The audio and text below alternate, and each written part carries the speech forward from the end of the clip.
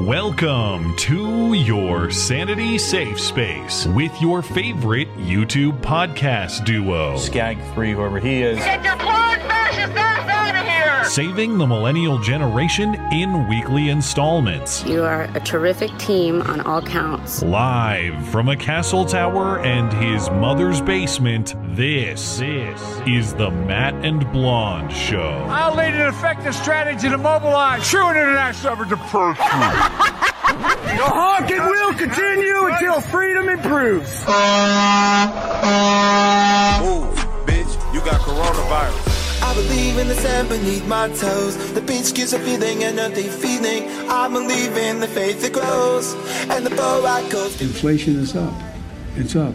And coming from a family when the price of gas went up, you felt it in the household. It matters. I know food prices are up and we're working to bring them down. And look, the fact is that we're in a situation now where, you should have peace of mind. I'm going to work like the devil to bring gas prices down, which I'm going to working to make sure that we keep strengthening the supply chain. Hey, goodbye. Inflation skyrocketing to 7.5%, a 40-year high. Inflation now costing the average American an extra $275 a month compared to last year. I think it was back in July you said inflation was going to be temporary. I think a lot of Americans are wondering what your definition of temporary is. Well, you're being a wise guy with me a little bit, and I understand that's your job. When can Americans expect some relief from this soaring inflation? It's ought to be able to start to taper off as we go through this year. I doubt it. You are fake news. Let's go, Brandon. Let's go, Brandon. I agree. Very fake news. I will eat your ass. Fuck around and find out. I'll do it. My children aren't going hungry. All right, America, go to the YouTube right now. Big ups to Rebecca for keeping Matt woke. I can't do it. We'll do it live. Okay. No. We'll do it live. Fuck it. I'll write it and we'll do it live.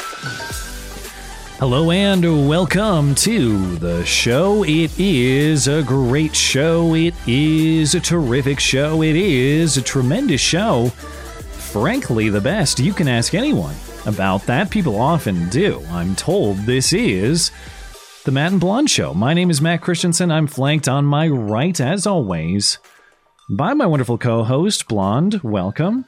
Hi. Thanks, everybody, for patience as we are delayed this evening due to the Super Bowl. I know everyone is eager for Blonde's analysis of what we just saw. What are your thoughts? Yeah. Did everyone enjoy their bread and circuses? Everyone? You're very lucky. It nearly went to overtime. There was a high prospect at overtime for a moment there. But do you know what I did instead of watch the Super Bowl? I do, but I figure maybe you should reveal that to the audience yourself because you're very proud of it.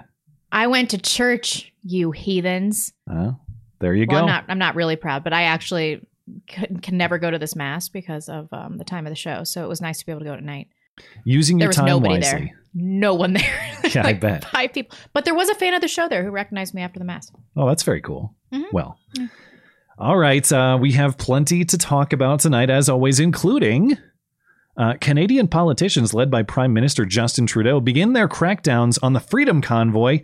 There were arrests at the bridge. There were court-ordered freezes on fundraisers. And yet, the fundraiser continues, of course. I am enjoying all the political rhetoric from pro-lockdown politicians who suddenly say that shutting down the economy is a bad thing, that nobody has any legitimate business doing. You look, you're looking troubled. Is something wrong? Oh, no, I just wolfed down a piece of pizza like right before the show, and it was a mistake. That was definitely a mistake. I was pretty responsible with my Super Bowl food. I did not overdrink. I did not overeat, but I realized I forgot to grab my customary show beer. I'm going dry tonight. There's nothing to drink at my side here. Are you going to have DTs? DTs? Like from alcohol withdrawal? That was I don't even know what cut. that is. It's delirium tremors. It's like you get all no. I've never got that deep. But in other news, every day the Russian invasion of Ukraine is more imminent than the last. Reports are that the State Department's false flag video is nearly cut. It's almost finished in the production room. And you should expect that to hit YouTube this week, according to various members of the State Department. So, all right, what's going to happen? Apparently, Russia is just sitting right there on the border, ready to go. It's going to happen any minute. And even the bluest states are starting to take off the masks. CNN says the science, this is what the science dictates. The president is saying it's premature. So who wins, the president or the science? We'll find out. Will the real scientists please stand up? But before we get out of here, of course, we have Hoax Hate, as always. And tonight's movie review is Snatch. So stick around for that. And of course, we will catch up with your super chats in between topics. $10 and up on the Sunday show because we are no good low down money grabbers with tonight's delayed schedule. Who knows what time the show goes to? I'm sure we will get to all of your chats. So thank you for hanging out with us late. If you are doing that tonight, it will be all this and more on your favorite couple hours of listening material. Remember, you can find everything show related and support the show over on the website. That's mattchristiansenmedia.com. We have the show store up and running. If you'd like to pick up a t-shirt or a hat or a mug or any other item, we have it all. Plus, we have special offers from friendly listener-owned businesses as well. This week's feature business is our friends over at Western Razor, not Hero Soap Company. Another great company. Western Razor Company. Everyone knows how many options there are out there for shaving products, but they all seem like they come with huge compromises. Most razors sold today are made in China by global conglomerates who hate you. Well, not anymore. I'm talking about the new High Noon Safety Razor from Western Razor. Not only is it made in America, but it uses widely available double-edged razor blades that only cost pennies each. Safety razors were used by just about every man in America back in the 50s and 60s until the big razor companies figured out they could make more money selling disposables and signing you up for endless subscriptions. But the safety razor has always been the superior method. Made out of 100% metal in the USA, Western Razor's High Noon Razor is a fantastic way to buy American and actually save money. Get one today. You can get 10% off everything at Western Razor, not just the razors, but other great shaving products, apparel, and more using promo code MATT10. That's 10% off at Western Razor with promo code MATT10. These razors are selling like hotcakes lately, but they do have a limited supply back in stock as of this weekend. So head on over to westernrazor.com, promo code MATT10, get yours quickly. If they're sold out when you get there, you can sign up with your email address and you will get a notification the next time they are restocked. Find everything you need from our friends at Western Razor, plus other great offers from the rest of our friendly listener-owned businesses like Charity Swipes, Hero Soap Company, Phoenix Ammunition, and more. That's at mattchristiansenmedia.com/deals. Deals by listeners for listeners. I forgot to include this clip last week. Our friend Luke in Ottawa was hanging around at the Freedom Convoy protest, the big one in front of Parliament, and he stopped in on Viva Fry's stream and gave us a shout out wearing some of the finest apparel available while doing it. Parents have things figured out. And a shout out to my good friend Matt Christensen, defensively Susan. Which is the man Moncho. Of course. Yes. Amazing. Well, thank you very, very, very much for this. Thank you. That's shout so cool. Yeah. Happy anniversary to Luke and his wife. That is also their, this was about a week ago, but it was their 24th wedding anniversary as well. Shit. What, did they get married when they were 9? I don't know. They must have done it early, though. Good for them. Damn, good for them. And of course, thanks to Viva Fry for doing great work live streaming the Ottawa happenings and fighting the good fight. I know. He's really killing it for a curly-haired man. For a curly-haired guy, I got to give him some credit. We don't know how tall he is, though, so the jury's still. He looks tall, so it's fine. We also had, and his live streams are crushing it, by the way. Not just the ones with Robert Barnes, but specifically his streams at what's going on in Ottawa.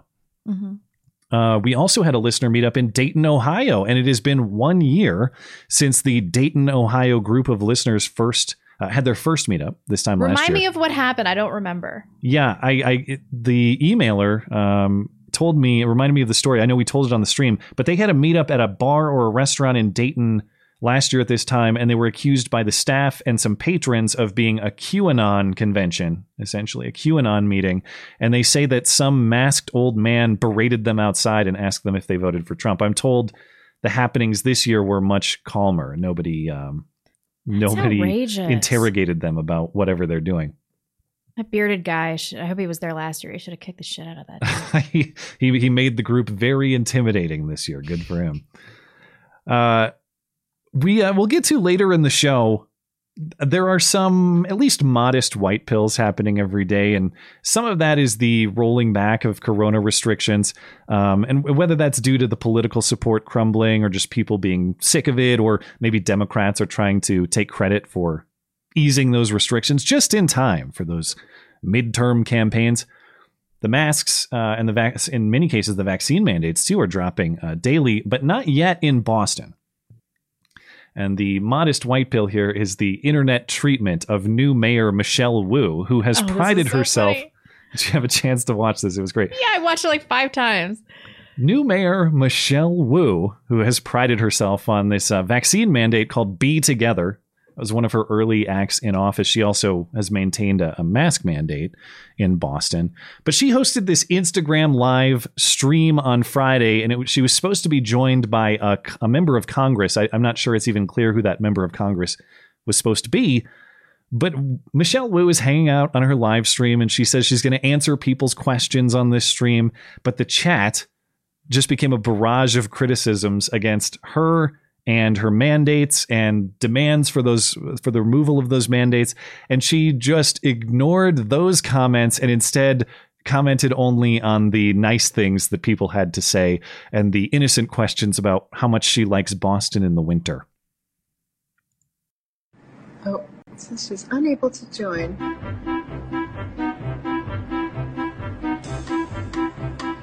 Oh, she's got that look on her face. Oh no. Okay. In the meantime, I will try to just fill time by answering any questions anyone has. Any questions, but not those on the screen. I see a lot of friends who have different... Oh, Happy New Year. Yes, Year of the Tiger. Very, very cute tiger emoji. Please help. Someone please help me. What's my favorite thing about Boston winter?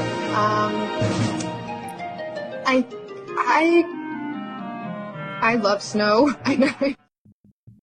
Michelle Wu. Oh my God. Loves snow. If you're listening to an audio version of the show, I would encourage you to go find that video clip. I'll link it in the YouTube description too. It's all about watching her facial reactions. That's the best part of it. Where she's trying to keep a neutral expression, but she knows she's super fucked and she's about to get memed. Yeah. Now, I've not seen any formal response from Michelle Wu to the questions that were raised at this event. She's not announced any changes to current policies in Boston as of this moment, but at least some momentary embarrassment was suffered, which is, well worth the effort. Applause to the people who were in that chat. Mm. Now, another piece of encouragement, public opinion has been shifting on guns, really going back to 2020, and how could it not? When you have police forces having their resources reduced, and you have criminals being let out onto the streets, and you have rampant crime being overlooked, in many cases outright excused. You learn very quickly it's up to you to defend yourself and your family, and that's true even if the police are perfectly, they have all the resources they need, and they do a perfect. They conduct their job perfectly. You still need to defend yourself. That's the reality, and a lot of people are learning that.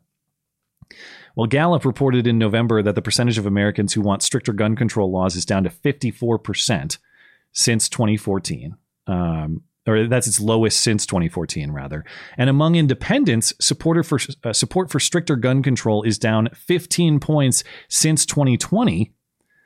From 60% down to a 45% minority. Now, that is a swing that is so dramatic that Beto, hell yes, we're going to take your AR and your AK O'Rourke. He's walking it back, is he? He's now saying, well, hey, he has no interest in taking anything from anybody.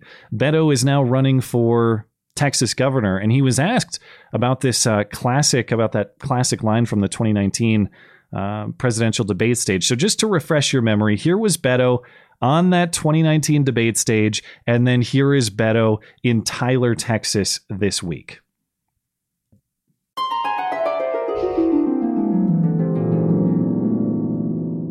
Are you proposing taking away their guns, and how would this work? Hell yes, we're going to take your AR-15, your AK-47. We're not going to allow it to be used against our fellow Americans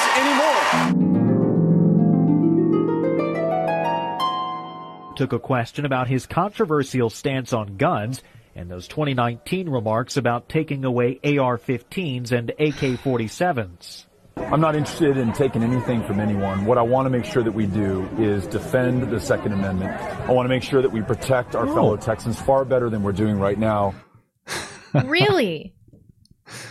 Now, maybe he has seen the light. More realistically, he's now running for a Texas state office instead of trying to impress national Democrats. You be the judge, but I'll take the change of heart regardless, I suppose. Good Lord. Is anybody calling him out on this? I suppose that's what the person asking the question was trying to do, but I don't know. I mean, doesn't he do a good job of calling himself out, really? I'd be shocked if he were to be victorious in this race, but we shall see. Douche. What a waste of a tall man, as Blonde would say. He's Beto too O'Rourke. thin to be attractive, though. Oh, okay. Somebody already took his guns. That is the meme. Unfortunate. Yeah.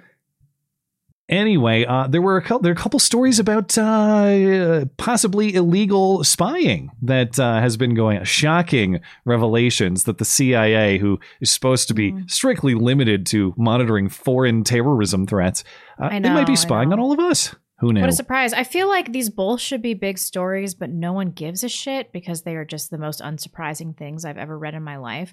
Like, I barely saw coverage about these. What about you?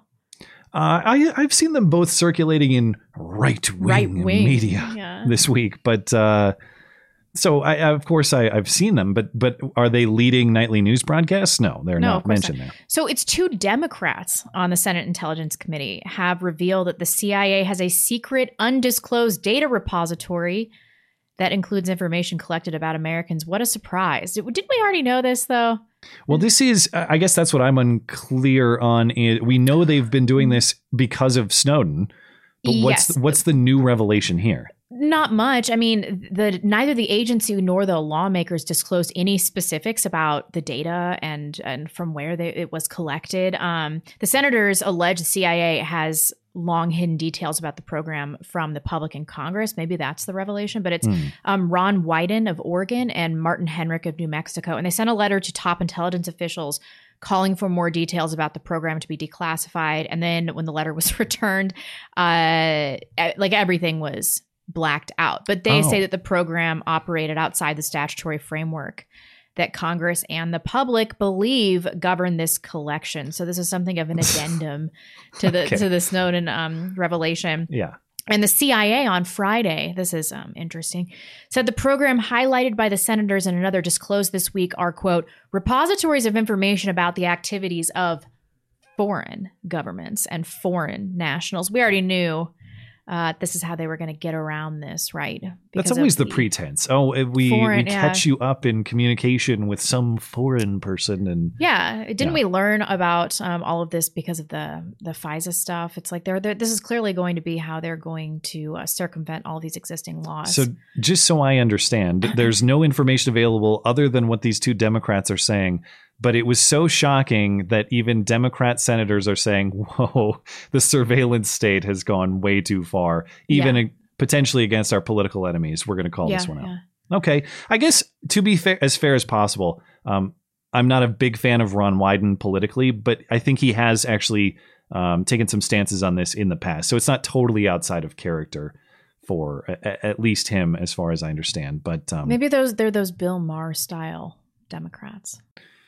I wouldn't count on it, but maybe this is so bad that they've finally seen enough, I suppose. And other truths that everybody knew were already true, but we have more evidence to substantiate. I'm a little encouraged that something is still happening with the Durham probe. We have little bit of. I totally forgot about that. Everybody thought he died or something, but he's still around. Yeah. So lawyers for the Clinton campaign, they've discovered in the investigation, they paid a technology company to infiltrate servers belonging to Trump Tower and later the White House because they were trying to establish an inference and a narrative to bring to government agencies linking Trump to Russia. This was from a filing from the Durham investigation. So he filed a motion on February 11th, which was focused on potential conflicts of interest related to, you remember Michael Sussman. Michael Sussman has been charged with making a false statement to a federal agent, and he has pleaded not guilty. I believe we covered that back in the day. But his filing, Durham's filing on February 11th, in a section titled Factual Background, it reveals that Sussman, quote, had assembled and conveyed the allegations to the FBI on behalf of at least 2 specific clients, including a tech executive, which they're calling Tech Executive One, at a U.S.-based Internet Company One, and the Clinton campaign.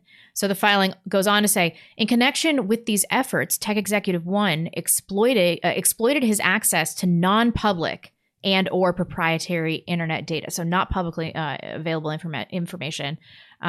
Tech Executive One also enlisted the assistance of researchers at a U.S.-based university who were receiving and analyzing large amounts of internet data in connection with a pending federal government cybersecurity research contract. So it looks like this is data mining, things that they would not have had access to otherwise, probably illegally obtained.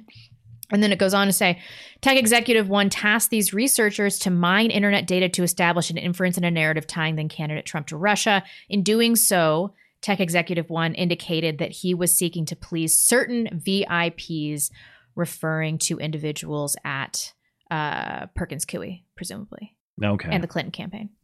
So once again, a story that probably should be huge news, but nobody gives a shit because we already knew this. And Hillary is still busy on Twitter selling her emails hats over the weekend. So nothing to see here. It was all a made up grand right wing conspiracy to get her, despite the emerging evidence that this kind of has legs. And they didn't mention, I haven't read this report in detail. They still have not given any sort of timetable for the release of John Durham's findings. Remember when they said matter. He can release all sorts of stuff that's incriminating. No one's going to give a fuck. Nothing's going to happen. Probably. Who cares? Who cares about this? I just remember when they were saying it's going to happen before the election. That was fall 2020. Here we are a year and a half later. We still had hope back then, didn't we? Maybe a little bit. But we were so young then. But even the thing is, even if it doesn't lead to outcomes of justice, like in the legal sense, I still want to see the outcomes as a matter of truth. I want to see what his investigation finds and what he learns. And that's been several years. You know what is true. I suppose it might just be like these last 2 reports that we looked at where it's like, oh, additional substantiation of things that were known years ago. Yeah. Excellent. If I had any doubt, it would serve to prove to me that I was being gaslit. And that might be beneficial psychologically, but otherwise this just has no utility. All right, let's move on to something lighter then, which is who the hell is Justin Trudeau's real dad? I always knew he looked like a faggy, swarthy bastard. There you go. I knew. There's that spirit. It's right back with you. All right. I want to talk about this briefly because some additional evidence has emerged. As the Canadian protests, the Freedom Convoy protests intensify, of course, scrutiny into the heritage of Prime Minister Justin Trudeau has also intensified. Now, it's long been speculated based on photos that his mom is a Cuban banging sloot. That's actually kind of established. Because it's not just the photos that they happen to look alike. It's that that Margaret Trudeau and the Pierre Trudeau, former Prime Minister and Justin's alleged father, they had a relationship with Fidel Castro in the 70s and 80s. And it's been speculated that perhaps Justin is the son of Fidel. Now, Pierre and Margaret actually got later divorced, and it was speculated that some of her looseness may have contributed to that decision. What did she let Fidel Castro do with a Cuban cigar? Yeah, that's a great question. Or was that Bill Clinton's bit? Yeah, maybe, it was both. Maybe he borrowed it from him. I was making a double layered joke. It was pretty good. I like it. I had to explain myself. All right, there's circumstantial evidence to believe maybe this is possible, but it's never been proven because we've never had the episode of Maury that everyone deserves, which is Justin Trudeau taking a paternity test, and Fidel, I guess too, or Pierre, one of the two. But this is the new evidence that has emerged. Yes, Twitter has officially reported that Justin Trudeau is the son of former Prime Minister Pierre Trudeau and Margaret Trudeau, despite false claims. So again, mainstream denial is as rock solid of evidence as you're going to get. But I did want to dig into this and evaluate the evidence, because I think they're making a definitive claim there. And so I wanted to see the definitive reason why we can eliminate Fidel as Justin's possible dad. One of the things that's cited by Twitter's definitive claim is the Snopes article from a couple of years ago, back when Fidel died in 2016. And it's false to claim that Justin Trudeau is Fidel Castro's son. On what basis? Well, you scroll down and they figure out that that Justin Trudeau had to have been conceived between March 16th and April 22nd, based on his birthday of Christmas Day 1971. So March 16th to April 22nd, 1971, Justin Trudeau conception date. We know that Margaret Trudeau was married to Pierre on March 4th, and they honeymooned until March 8th. When they returned home, Margaret moved in with Pierre for the first time. So their case is just that it's unlikely that Margaret went straight from a honeymoon and a new move-in to Cuba. But they actually have no proof of where she was between March 16th and April 22nd, which is the window that they identify, except that Pierre and Margaret attended a local event on March 27th together. But the same piece of evidence that they offer on that notes that Margaret did not travel with Pierre to an April trip to the Niagara region. Now, why not? Where was she at that time? It is known that Fidel gave public speeches in Cuba on April 1st and April 19th, 1971. But the evidence that this does not definitively eliminate the possibility that the two met up at that point in time. It just casts doubt on it that why would she meet with Fidel shortly after her honeymoon? Yeah. Well, I don't know. I mean, but it's possible. That I was disappointed in this fact check. Not even that I buy this theory seriously, but it's saying it definitively did not happen, but they can't actually conclude that these people were never in the same places at the same times in that time frame. That's true. So is it likely? I mean, seriously speaking, probably not. But the way that they say this is definitively not true and then fail to prove it is definitively untrue makes me kind of believe that the establishment fact check in denial is actually evidence of it being real. But that's beside the point, because the real story is about what this guy and the rest of his politician friends are doing to the Freedom Convoy in Canada. And the crackdowns are starting specifically on this bridge between Ontario and Michigan, where there was a whole blockage of traffic throughout the weekend and the days prior. And now I guess they've busted it up and actually arrested people. What are the details here? Yes, they have. So Canadian police have finally moved in and arrested, I thought they were going to do this a while ago, and arrested protesters who have been blocking the entrance to the Ambassador Bridge between the U.S. and Canada. Have they truly been blocking it, like, in its entirety? I don't know if they blocked if it was a full blockage, or in the case of like Ottawa, there are lanes of traffic to move downtown Ottawa. I'm skeptical of this claim anyway. I think I got this from mainstream media. So police in Windsor, Ontario said Sunday morning that several arrests were made and that all of those arrested face a charge of mischief, the most adorable of charges. Yeah. Most of the at least 12 arrests so far occurred Sunday, and at least 5 vehicles were seized. And the Windsor police said in a tweet, enforcement actions continue at the demonstration area with arrests being made. They added in a separate post, there will be a zero tolerance for illegal activity. The public should avoid the area. I like how they care about enforcing the law now. Yeah, interesting. I want to get to a little bit of that political hypocrisy in a moment, because it really does go both ways. You see people on the left saying, well, I can't believe right-wingers are outraged by, or they're okay with traffic blockages now, but they weren't when Black Lives Matter so much as steps foot in an intersection in Minneapolis or Portland or something like that. Well, okay. In general, I don't like obstructing roadways, but I don't remember the outrage. The validity of your grievance factors into this. Okay. There's also that. One is based on a fundamental assault on people's rights, and the other is based on a fundamental lie about quote unquote racist policing.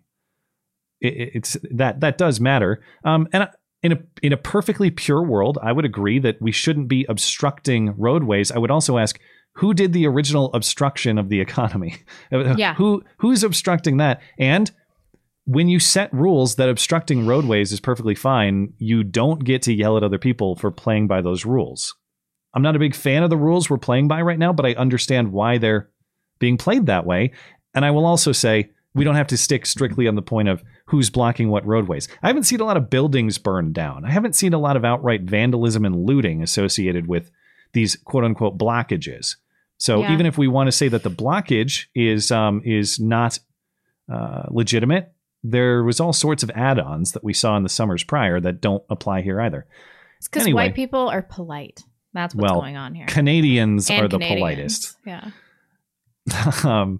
But there are now several states of emergency. This is how ridiculous it gets. States of emergency declared over the Freedom Convoy, municipally in Ottawa, provincially in Ontario, and apparently even one federally. I'm not exactly clear what the federal state of emergency is. It might be related to the international travel over the bridge. But in general, what are these things doing? They're allowing executives, government executives, so your mayors, your governors, to say that there is an urgent threat that requires quick action to protect health, safety, and welfare of people and limit damage to property or the environment. That's sort of the statutory or legal definition of what's going on here. Ontario Premier Doug Ford says he will enact orders making it crystal clear that it is illegal and punishable to block and impede the movement of goods, people, and services along critical infrastructure. Now, it's interesting that that now inhibiting movement and economic activity is a threat because, again, it was perfectly acceptable when this sort of thing happened for 2 years. That was not only was that deemed not a threat, it was deemed legitimate. An outcry that we all have to listen to because this is the language of the oppressed and all this. Now it's a threat. It's not just illegitimate. It's a threat to our safety. But in general, these orders say that this is urgent and that the executive, can issue orders that have the force of law without actually going through the normal legislative process. That's the idea here. And in the strictest sense, as I said, do I have a huge problem with keeping public roads of travel open? I don't have a huge problem with that, but it's very clear that's not strictly what they're trying to do. If all it is moving people out of roadways so that traffic can travel through, okay. I mean, we already have laws to that effect anyway, so why do we need states of emergency? But why are we doing all these extracurricular things, which we'll get to in a moment as well? It does seem like the state of emergency is declared such that you can declare all sorts of things that would otherwise be legal as threatening, and you can sic the police to go crack down on them. We've seen at least anecdotal cases to this effect, which we'll get to in a moment. But Justin Trudeau, he said as much this week. He said, if you are protesting, you are now participating in illegal activity, at least at the bridge and at certain sites. If you joined the protests because you're tired of COVID, you now need to understand that you are breaking laws. The consequences are becoming more and more severe. You don't want to end up losing your license, end up with a criminal record, which will impact your job, your livelihood, even your ability to travel internationally, including to the U.S. We've heard your frustration with COVID, with the measures that are there to keep people safe. We've heard you. It's time to go home now. Okay. What a faggot. Like they're going to care that they might lose their license because they're doing something illegal. These are people whose backs are against a wall. No, we're not going to be able to travel internationally. You can't do that anyway without a vaccine. So why would they give a fuck? That's the whole point. I know. It's like, is he even listening to himself? You guys are going to be able to do your job, Like, yeah, that's kind of why we're here. That's the problem. Yeah. But it's a political strategy. First, defame them as a fringe minority. That may not have worked at least effectively as he wanted. So next, you threaten to make them criminals for exercising their rights. Good luck with that. I would take that as an admission that he's losing. And I really take issue when he says, hey, guys, we've heard you. We've heard you. Now it's time to go home. First of all, you have not heard them. You've not met with them. So you've only heard them done anything, right? From afar. And yeah, as though now that you've been listened to, now you go home. But to the point that you're making, go home to what? They want to work. You won't let them work. If you let them work, they'll go home tomorrow. Problem solved. Yeah. Very easy. Okay. And I mentioned that we have some sort of suspicious crackdowns in the works. And this is what I'm talking about. It's making otherwise legal things illegal and cracking down on people in aggressive ways. So it's not just going to be these illegal blockages that are going to be policed, and it's not just illegal blockages that have been policed. It is, and it will continue to be legitimate protest activity, including, so in Ottawa, a judge said on Monday that honking is banned after 10 days, or for 10 days. After Ottawa residents filed a lawsuit. People who lived there got annoyed with the honking. Part of their suit was no more honking, at least for now, and the judge said okay. So then later in the week, this old man was stopped by a cop for honking the horn of his van, like a minivan, and he was then arrested for refusing to provide ID. Check out this scene. Because I tooted the horn. Yeah. Come and hit me. Yeah, it's called communism. That is why you're pulled over. It's called communism. Why are you doing this? Because it's an offense. Of what? It's an offense to beep your noise. No, it is not an offense. Since when? Tell me it's not. I have it written down that it is. It's actually an offense. So you're standing with your lying government? No. For what? Hey. What are you doing? What are you doing? Failing to ID. Hey! That's assault. I've got it all on video. You failed to ID. Yeah, he failed to ID. Get back. Hey! Get back. Get back. Okay. What a bunch of motherfuckers. Are you serious right now? First of all, back very the blue, racist. though, for real. Very, very racist of them to ask for ID. I have to point that out. I know. He did look pretty Mexican. Wait a second. Maybe they're onto something here. But yeah, just following orders. I'm glad to see that 80-year-old threat to the community has been forcibly dealt with. We won't have to endure any any generic traffic noises from that man. And I say 80-year-old, that's a slight exaggeration. He's a 78-year-old great-grandfather. Yeah, that dude was old as shit and like 4 feet tall. He's under 5 feet tall, the report says. This is the first time in my personal history where I've sided with the short dude. That's how bad it was. That's terrible, yeah. This old man, says he saw a trucker and he gave a thumbs up and a honk, and he was confronted for quote-unquote unnecessary noise by the police. His sons say he may have to go to the hospital for an x-ray on his shoulder. Notably, though, the honking ban that I referenced, that's about air horns and train horns, and I'm not an expert in what kind of horns trucks have, but I do know it's different than regular car horns, which is what he honked. And the injunction from the court, or the horn stoppage, does not apply to regular cars, as far as I understand. At least that's what it says in this report. He was cited $118 for unnecessary noise.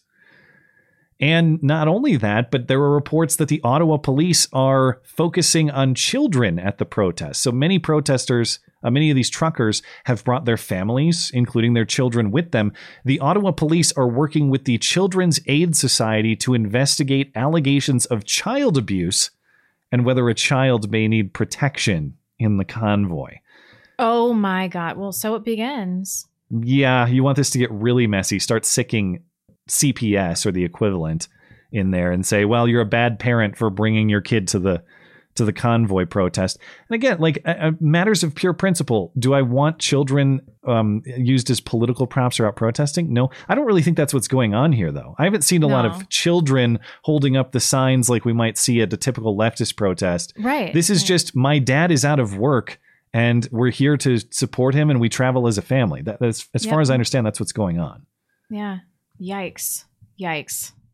Elsewhere in Ontario, apparently, there's a video from a woman's home that's gone viral after she received a visit from an Ontario provincial police officer who said this woman recording had been identified as a participant in a Facebook protest group, and the police are providing her with information on how to protest peacefully to make sure that she doesn't break any laws. This is just some information about peaceful protests. That's all it is. Okay, so you saw something on my Facebook? No, on the Facebook group. Okay, and decided to come to my personal residence to give me information about peaceful protest? Yes, because of the protests happening province-wide, yes, we have been monitoring the protests. Okay. So there's a protest coming up. I'm simply providing you with information about a peaceful protest, and now I'm leaving. It's just a proactive measure to make sure you understand your rights about peaceful protesting. I have a copy of the Canadian Charter of Rights and Freedoms, so I'm well within that and very understanding of that. I appreciate that. I'm hoping that you guys aren't going to waste our tax dollars continuing to do this to everybody, but now it's nice to know that we're being watched. Get off my property. I love that Canadians are so polite. Like, did you see her go like this when they're trying to take your rights away? We're just checking to make sure that you don't do anything. God, this is so outrageous. I would say it's an intimidation tactic, but this chick She's, cop like, is the not least intimidating law enforcement officer I've ever seen. She's going to get Moldy-loxed immediately in the coming civil war. She will. Oh my gosh. I would watch a video of her getting punched in the face 3,000 times, which is twice as many times as I watch Moldy-lox get punched in the face. Now, when there's a new North American alliance and this chick is teamed up with that cocky TikTok army lesbian to go out on patrol, I don't have a lot of confidence in their mission success prospects. Oh no, they'll get beheaded immediately by Muslims, and that's a beheading I could get behind. This is the fate that they chose, okay? Also, so the strategy on expanding policing and declaring perfectly legitimate protest activity as some kind of threat worthy of extra legislative law enforcement. There is also what they're doing to strangle the financial resources of the convoy and the protesters. So last weekend, the news was that GoFundMe had axed the convoy fundraiser on that site after it collected about $10 million. The convoy then replaced GoFundMe with Give, Send, Go and raised almost that same amount back again. They are currently at just over $9 million on that one. And then this week, the Ontario government won a court order to freeze access to the money through Give, Send, Go. How? A spokeswoman for Premier Doug Ford says the order applies to it's not all of Give, Send, Go. It's just the specific Give, Send, Go pages of the names of the Freedom Convoy 2022 page, which is the main one, the $9 million one. And then there's a smaller one called Adopt a Trucker, which has almost $700,000 in it currently.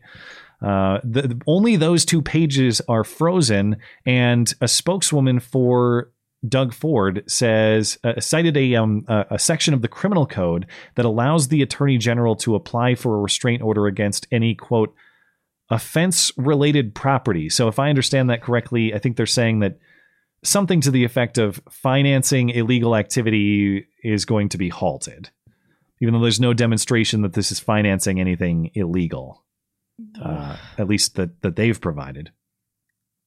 Now, for its part, I got to give a big credit to Give, Send, Go, because they could just fold and say, yes, sir, you're the boss. We won't do it again. And they're not. They're saying, don't care, lol. Canada has no jurisdiction over us. I know. Yeah. So good for them. I got to give credit to anytime these alt tech platforms like this stand up and give the forces of censorship or crackdowns or whatever else, give them the finger. They get applause from me. So Give, Send, Go tweeted out late in the week, know this, Canada has absolutely zero jurisdiction over how we manage our funds here at Give, Send, Go. All funds for every campaign on Give, Send, Go flow directly to the recipients of those campaigns, not least of which is the Freedom Convoy campaign. So they're not backing down. I was unclear what's going on at the moment because I'm not sure if money is flowing at this time or not. But Freedom Convoy spokesman Benjamin Dichter, who was on the show last week, tells me that Give, Send, Go is currently holding the money. So Give, Send, Go is holding the money, and the convoy's legal team is going to court tomorrow, Monday, to start the process of releasing the funds. So based on the information that I've received, if you donated through Give, Send, Go, don't worry about it. They're working hard to get that to where it belongs. And you should be able to continue to donate on Give, Send, Go. The idea here being that this is going to be a momentary setback. It's not like your money's going to disappear or it's going to be given to some charity of some leftist choosing or something like that. You can People will hang on, though, for this cause. I think they're only going to dig in more. And there's evidence that some cracks are starting to form in the mandate wall. And so I don't think they have to hold on much longer. And you might wonder when you look at a problem like this, wouldn't it be nice if there's some kind of decentralized finance system where we wouldn't have to rely on one middleman either refusing to perform the financial transactions or dealing with a court order to prevent them from doing that? That's why they're running Bitcoin as well. I forgot to include, I could grab the link here. I don't have it handy, but atop the description, if you're interested in supporting the Freedom Convoy, there's also a way to contribute through Bitcoin. And I've put that link atop our video description as well. And they're doing quite well through Bitcoin. The Convoy is as well. So find that if you're interested in supporting them. And I mentioned that this is kind of, this is working, or at least it looks like the cracks are forming. Just this morning, Ontario Premier Doug Ford, or at least it's reported that he will announce an update tomorrow. That it'll be a plan for dropping all restrictions. That'll be reported tomorrow. The plan is for these mandates to be dropped, all restrictions to be dropped by March 31st. Now, that's not as good as immediate, considering that's about 6 weeks off, and maybe it's not good enough, but it's a lot better than never, and it's a lot better than the status quo. And it's hard to attribute some of these cracks forming to anything other than the truckers and the convoy and the ongoing unrest. So good for them. It looks like they are gaining some traction here. They're also gaining some traction by doing some damage to public opinion about Justin Trudeau, though in fairness, maybe Justin does that himself quite well.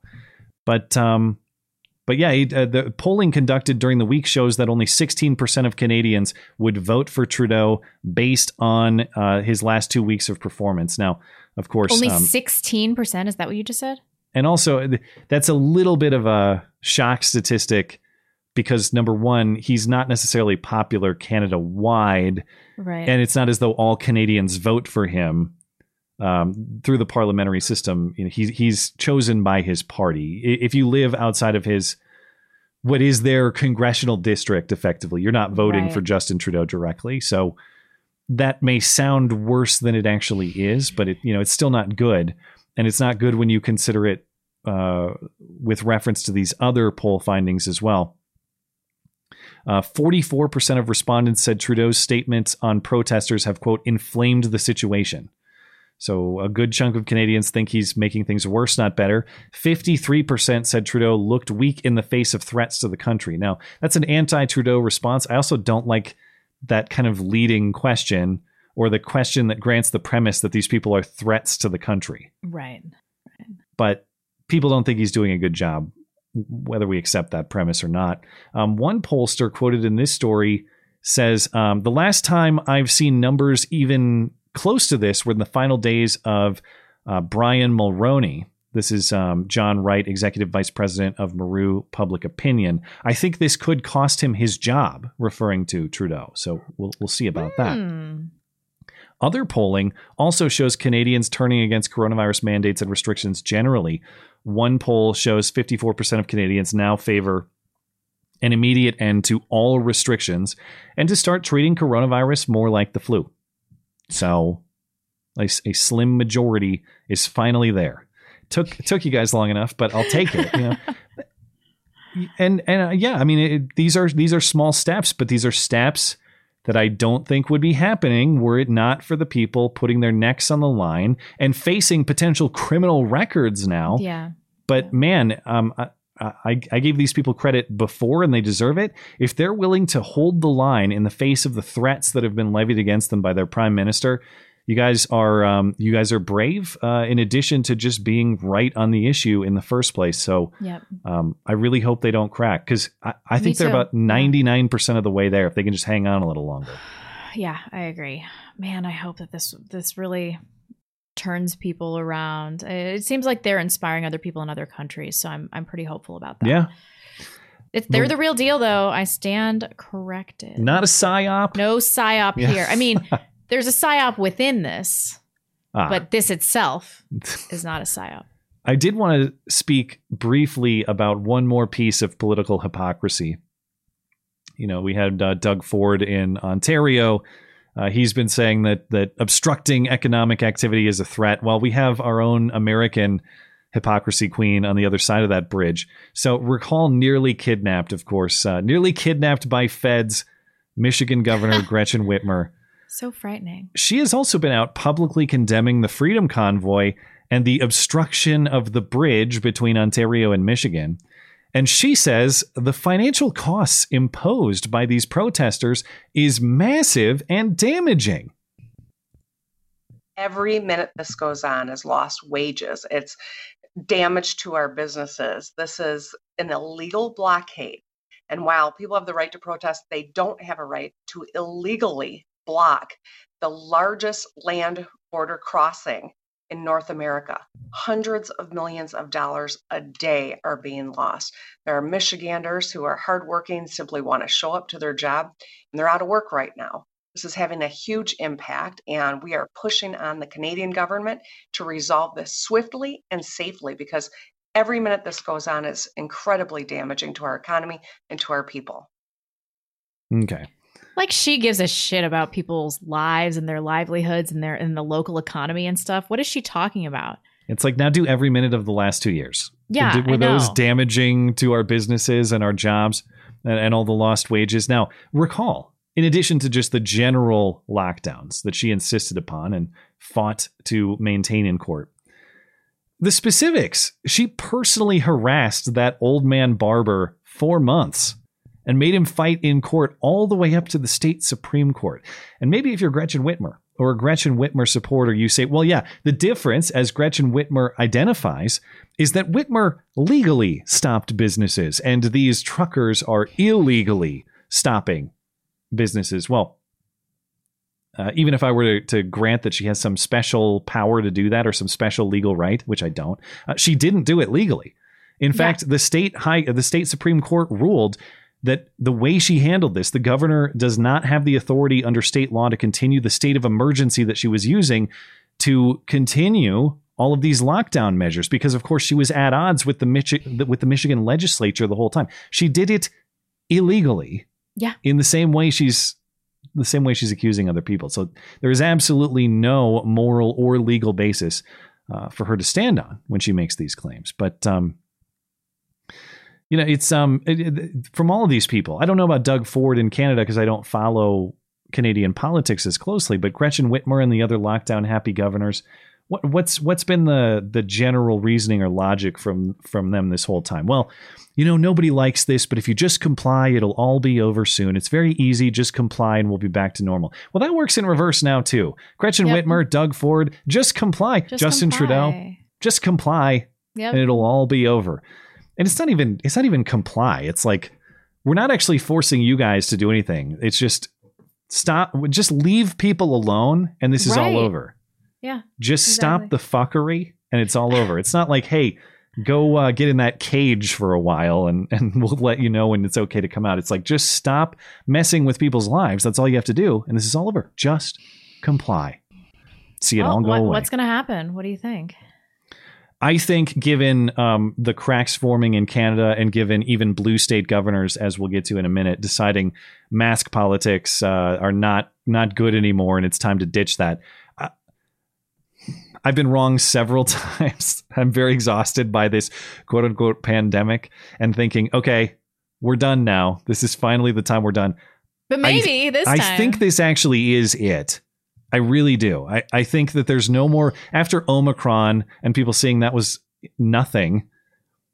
There's no more room for like additional variant hysteria. And I think given the politics turning against lockdown hysteria, Democrats are going to try to pivot into the idea that they defeated the virus and they are the ones responsible for the grand reopening. So please go to the ballot box in November and vote for us.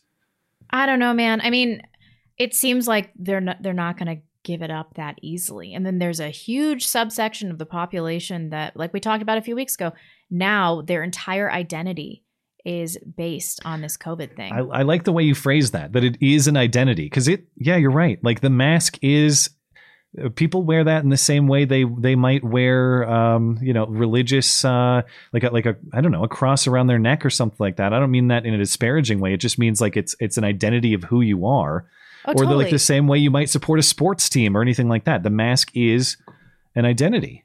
And every time I think that it's over, something happens. Like at church, they've been pretty cool about masks and everything like that.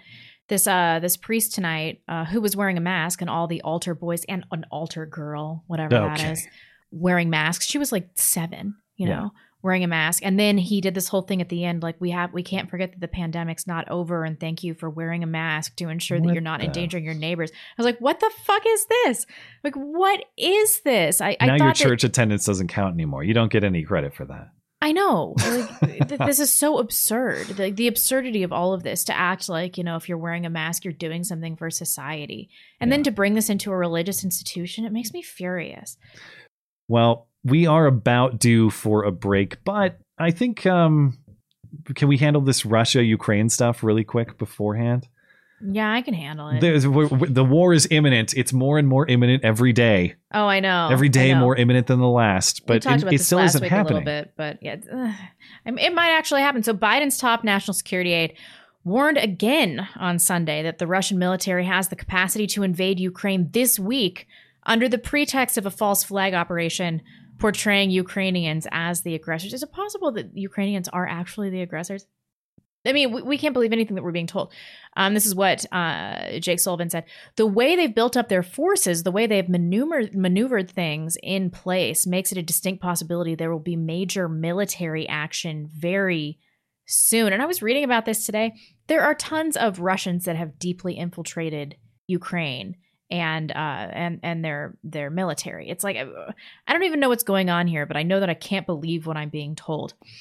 And then Biden called Putin, they chatted on the phone for about an hour. All right. And this is what was said about the call. President Biden was clear that if Russia undertakes a further invasion of Ukraine, the United States, together with our allies and partners, will respond decisively and impose swift and severe costs on Russia. Biden reiterated that a further Russian invasion of Ukraine would produce widespread human suffering and diminish Russia's standing. He was clear with Putin that while the United States remains prepared to engage in diplomacy in full coordination with our allies and partners, we're equally prepared for other scenarios. How threatening is that? Okay, so I don't know what the shit is going on here, but if I had to take a stab at it, I'd say that the forces that be in the West want to turn the people in Russia against Putin and then get him overthrown in his own country and then put in some faggy shill that will just bow down to the West and then deplete Russia of its resources. But what do I know? What do I know? I know, but I do know that this is some psyop stuff. I don't believe a word of what I'm being told. And even if this is a legitimate threat to Ukraine, why should I give a shit? We have major problems in the United States. Inflation, this is a disaster. Our economy is a disaster. Unemployment, we aren't dealing with the integrity of our own borders. We have huge cultural issues, and I'm supposed to give a fuck about the squabble between these faraway nations. I don't care. I don't care whether or not this is true, even though I don't think that it is. I mean, how do we know that Ukraine's not the aggressor? How do we know that any of this is real? That's why I buy the false flag theory. It's going to be the first false flag video ever produced to be portrayed as a false flag by the U.S. State Department. They're reaching next levels of absurdity. No, I don't know. The entire concept that this is an important issue to Americans is preposterous. Yeah. I don't give a shit, except for in that this may involve us in another pointless international conflict of which I want no part. Yeah, the politics of this region are in no way my expertise or even strong knowledge. Well, so my neither. predictions about what's going to happen here, everybody should take them with not even a grain of salt. But what strikes me as odd, just as a layman observer, is all the specifics about which the State Department is speaking. We know they're working on this video. It's about to come out. We also know they're going to invade in the next 2. I saw specific reports about it's coming almost down to the time. It's going to be Tuesday at 9 a.m. That's really specific. Things like that are just odd. How do you know all of this? And even if you did, even if you knew they were going to cross the line Tuesday at 9 a.m., and again, I'm saying that as a hypothetical. That's not a quote from the State Department. But if you know all these things, some of the things that they say, It's like, how would it be tactically advantageous to announce that you have knowledge of that publicly anyway? Right. You would want you would want them that? to cross the line thinking you have no idea about it, but you're prepared for it nonetheless. Anyway, this is all a long game to substantiate all of these Trump-Russia claims somehow. I wouldn't be shocked if those two things are connected in some way. But we are about due for a break. We'll get into, speaking of inflation, we'll get into that in a moment, plus the mask politics and the rest of the show, including hoax hate and the movie review later. But let's take a brief break before we do. Movie review. I'm very excited to talk about this one, actually, and I don't want to spoil anything, but I have thoughts, and I have no idea what I'm most excited to hear what your thoughts are and to see if we align. Really? Yes. Okay. I have not read as I never do, but with this will be an interesting one. Holden Mulray, hi, Truth Seekers. 3 consecutive verses from Matthew 7. Enter by the narrow gate, for the gate is wide and the way is easy that leads to destruction, and those who enter by it are many.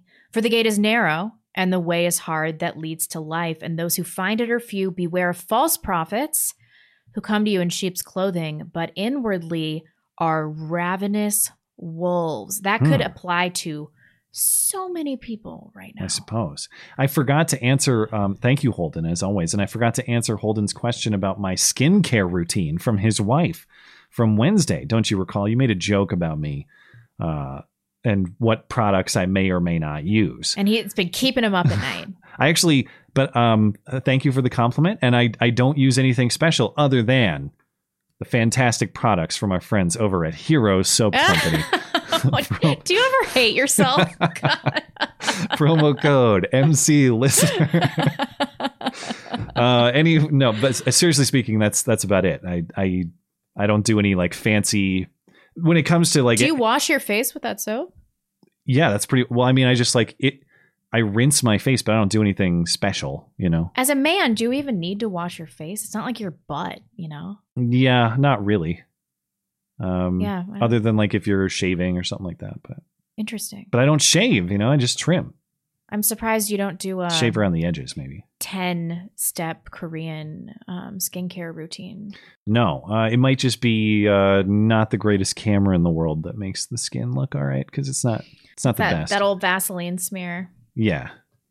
Robin D. Banks, Trudeau and my boyfriend once snuggled quietly at the trucker convoy. He said, "Please, mister, don't stick that up my tailpipe. It'll ruin me for life," honking so loud no one could hear the cries for help. That's way rapier than you normally go. The honking Also, will Robin D. Banks. continue until freedom improves. You could hide a rape behind that. Yeah. That's a great sounder. Guys, just got word from my inside source in Moscow. Boris Badenov and Natasha Nagudnik, Putin, Okay. is penciling in Ukraine for like next Tuesday around 1400 hours. Yeah, really. Seriously speaking, that's what a lot of the information coming out is. Like, yeah, we hacked into his schedule on his phone, and it says invade Ukraine lol at 7 a.m.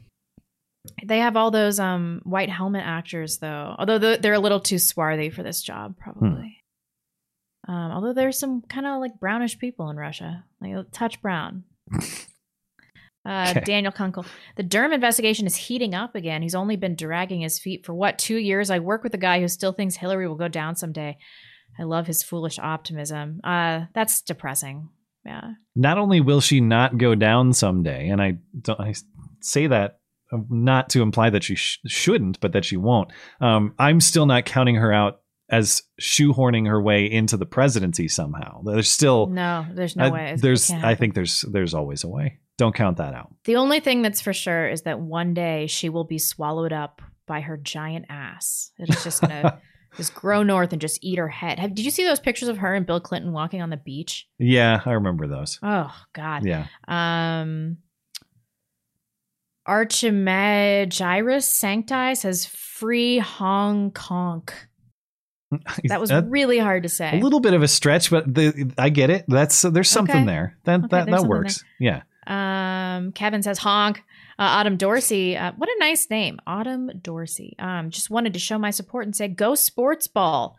Yes. Thank Sports you. ball. Yeah. Sports. Tribe 84. Hey, Matt and Blonde, who's funnier, Gavin McInnes or Greg Gutfeld? Clearly Gavin McInnes. I would take Gavin in that matchup, but I'm not taking shots at Greg. His show's doing very well, so good for him. He's short. Oh, well, fuck that guy. I take back what I said. He's a tiny heeb. What can I say? Long Don John. Matt and I once made love. I scored a perfect touchdown. And his tight end became a wide receiver. But even after all that, the Super Bowl was even gayer. Oh, okay. You ended on an appropriate note. That only made it slightly more gay.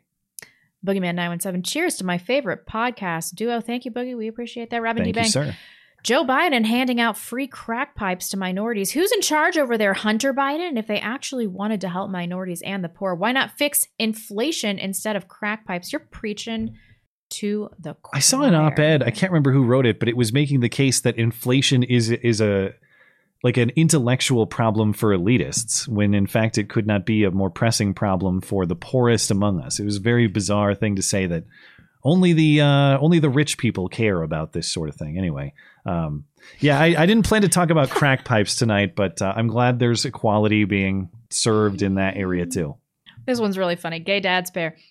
Pepsi halftime show was disappointing. Pepsi hasn't put on a good music show since 1984 when they burned the black off of Michael Jackson. Didn't he get burned on stage at the Super Bowl? They were responsible for that? I didn't know that. The halftime show sucked, I thought. It was and it kind of looked like Eminem was lip syncing. And it looked like Really? Dr. Dre was air piano playing. And it didn't look like a very authentic performance, but it was Snoop Dogg, Dr. Dre, 50 Cent, Eminem. There was some other Mary J. Blige, some other like 90s Oh my God, R&B so singer old. lady, like the deep discount Mariah Carey is who she seemed like. I can't remember who she is, Man. but it was a throwback. If you're into 90s hip hop and R&B, I guess some of the Eminem songs were 2000. Well, maybe some of them might have been post 2000, but a lot of it was 90s stuff, I believe. Anyway, I guess Eminem's 50 Cent is definitally post 2000, but decades I like old. how That's you the point have I'm to, making. when you say his name, you have to say Fitty. Yeah, 50 Cent. You've been shot 9 times. Sean McVeigh. Matt and I once made love. You tried to make a comeback in the second half, but I ended up ramming it home in the end. Well, you know who really rammed Come it on, home? man. The referees really rammed it home. They all but handed the game to the Rams at the end there. Oh my God, who cares? JJM director, the left has no principles, none. They will say whatever. I know, that's something we really need to start doing. Just say whatever. Well, I certainly don't like that idea as an organizing structure for society, but I have no sympathy for these people when they start complaining about the rules that they play by in the first place. Sorry, you guys set the rules, now you get to enjoy it. Or maybe we could all come together and agree on better rules, but we'll need your participation in that. Let's circle back.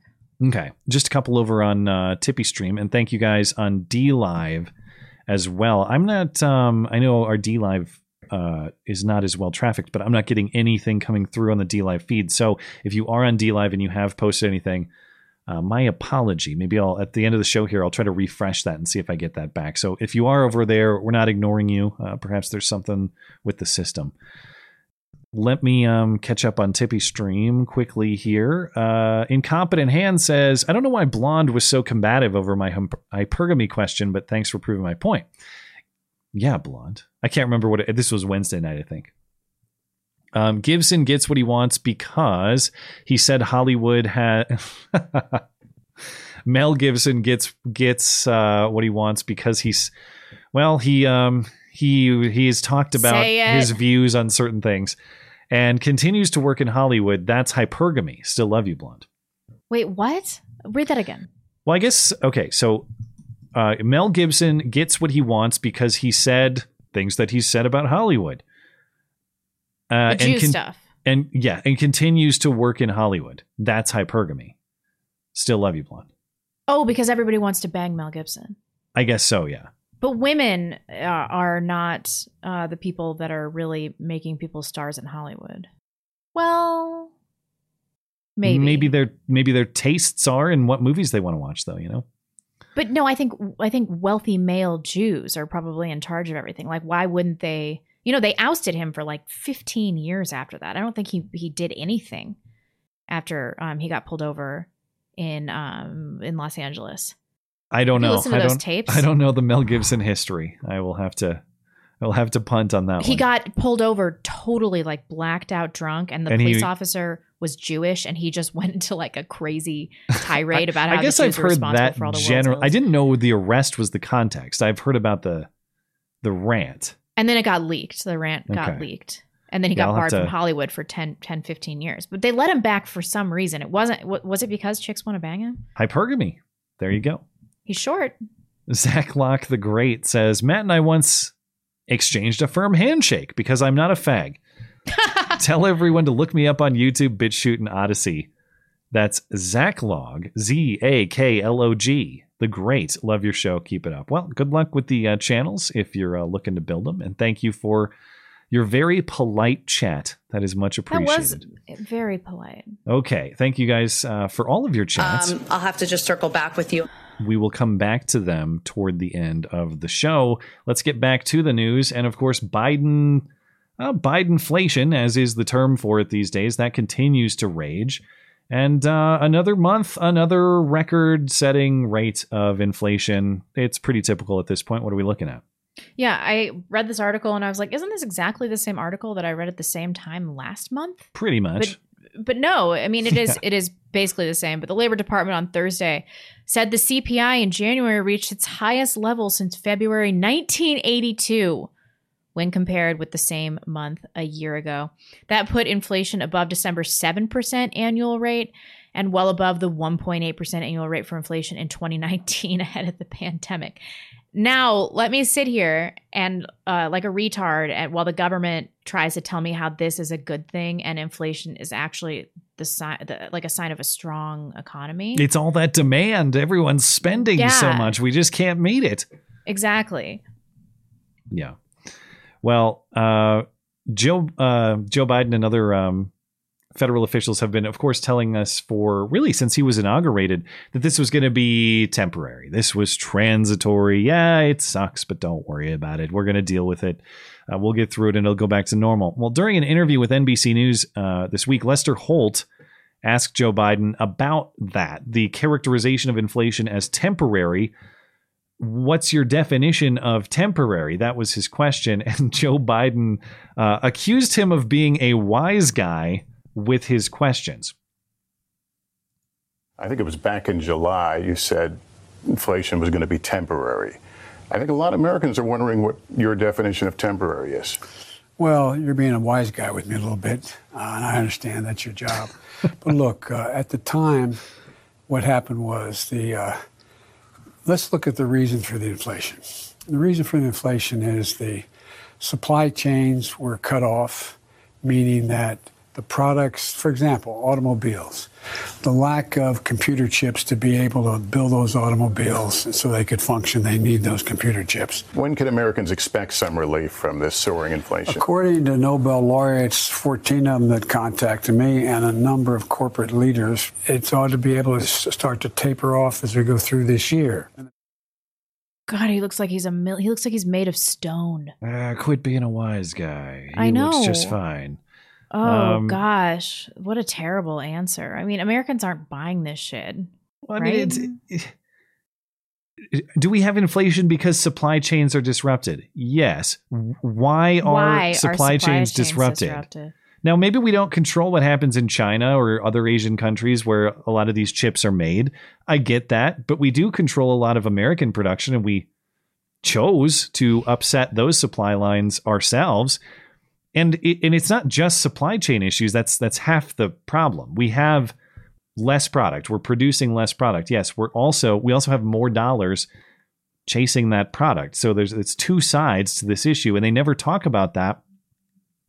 And that's another policy-based piece of the problem that this is. It was also our choice as well. And that's why reports this week indicate, because we've disrupted global supply chains, inflation is happening around the world. Yeah. It's also much worse in the United States, according to this analysis published in Reuters, because in the United States, we decided to hand out a bunch of money without respect to whether people even needed it or not. And so you created a whole bunch of artificial spending, people going out and buying a bunch of crap they might otherwise not have purchased, things they might not even need because they might not even be in poor financial shape to begin with, depending on what sector they worked in through the quote unquote pandemic or whatever else. But yeah, we've pumped a bunch of money into the economy and created a whole bunch of this artificial spending, artificial demand. Meanwhile, we have incentivized or outright banned people from making the products to meet that demand. And then we're shocked to find out that a whole bunch of dollars chasing not that much stuff to buy results in that stuff exactly getting very expensive. But they only blame the supply chain issue. Yeah, why? Well, because they can blame the Chinese or something instead. Right. They can't do that because they're in the pocket of the Chinese. Why would they do that? But don't worry, though, because if you listen to Biden's answer there, well, there's 14 Nobel laureates or whoever who tell me it's going to go away during this year. Yeah, you mean the same people who told you it was transitory this time last year. And you would think that at this point in time, this appeal to authority wouldn't be as successful as it was, I don't know, even 2 years ago. Yeah. But I don't know. It was a raving success with all of this Fauci worship. Oh, yeah. Not only do people kind of want to believe that there are smarter people, people smarter than them pulling all the levers in the world to keep them safe, but it's almost like its own faith, its own religion at this point. Yep. They're dumb. They certainly even if they're the most well-meaning people in the world, they don't have the information to run your life better than you can. And as though a family sitting around, a family with a lot of kids and a tight monthly budget before this, sitting around trying to make the numbers line up, and they're supposed to take comfort. Don't worry, dear. 14 Nobel laureates say this is going away soon. Oh, great. Okay. Thanks. Maybe we, don't have to sell our car, or maybe we don't have to try to get a different job, or we don't have to refinance this or that. Yeah. Good luck. I saw there was do you follow Defiant? Well, you're not on Twitter, but there's an account called Defiant L's, which just posts like tweet A and tweet B of people. It's like people posting their L's, total contradictions or realizations. It was a great from the same person. Yeah, it was mostly or people of the same group. But there was a blue check account that posted not long ago, cancel student debt, and then subsequently posted, if your family has not budgeted for inflation, that's your fault. So just to be clear, the debt that you take on and agree to explicitly, not your fault. The U.S. government having out of control spending policies and shutting down producers' ability to meet demand, that is your fault, and you should have budgeted accordingly. Oh, God. Fascinating worldview. Well, moving on to other matters that all of these experts and intellectual elites handle for us. Great news, everyone, because the science has changed. Remember, the science... It's settled, though. It was settled, but now it's changed. Okay. The science has flipped a bitch. Just flipped a U-turn. You're on notice that the science has changed. Okay. And so that means that a lot of blue states are reversing their mask mandates. So no more masks, or at least soon to be no more masks in New Jersey, Connecticut, Delaware, Oregon. Indoor mask mandates are going away in New York, Illinois, Nevada, and California as well. Now, this Vox piece here says that, all of these Democrat governors are removing restrictions on a pandemic that's still happening. Well, that's because they apparently didn't get the memo either. The science has changed, as we mentioned, and so says the saw mask lady on CNN, Leanna Wen. When they were put in, it was always with the understanding that they would be removed as soon as we can. And in this case, circumstances have changed. Case counts are declining. Also, the science has changed. We know that vaccines protect very well against Omicron, which is the dominant variant. Everyone 5 and older have widespread access to vaccines. And we also know about one-way masking, the idea that even if other people around you are not wearing masks, if you wear a high-quality mask, that also protects you, the wearer, too. Okay. Well, oh my God. That science has certainly changed, because I remember the narrative on masks before was you have to wear it to protect others. Now masks do, in fact, protect you. Okay. Well, what the hell else science has changed? Well, we know the vaccines work against Omicron. Did we not know that they worked against Delta? Because you were telling us that they did. Yeah. You were insisting. Repeatedly. Now we have vaccines approved for 5-year-olds. We had that in October, yet the mandates persisted. And indeed, you, Leanna Wen, were still advocating for schools to be masked in October, November, December, probably January. And here we are in February. Suddenly the science has changed.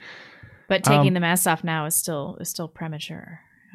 So says Biden, which we'll get to in a moment. But even you look at the numbers on cases and deaths, she's right that it's declining. But you look at where we are now in the daily case average, it's still about where the height of the Delta daily case average was.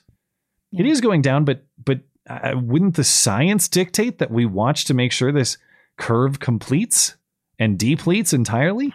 Or we look at the death numbers.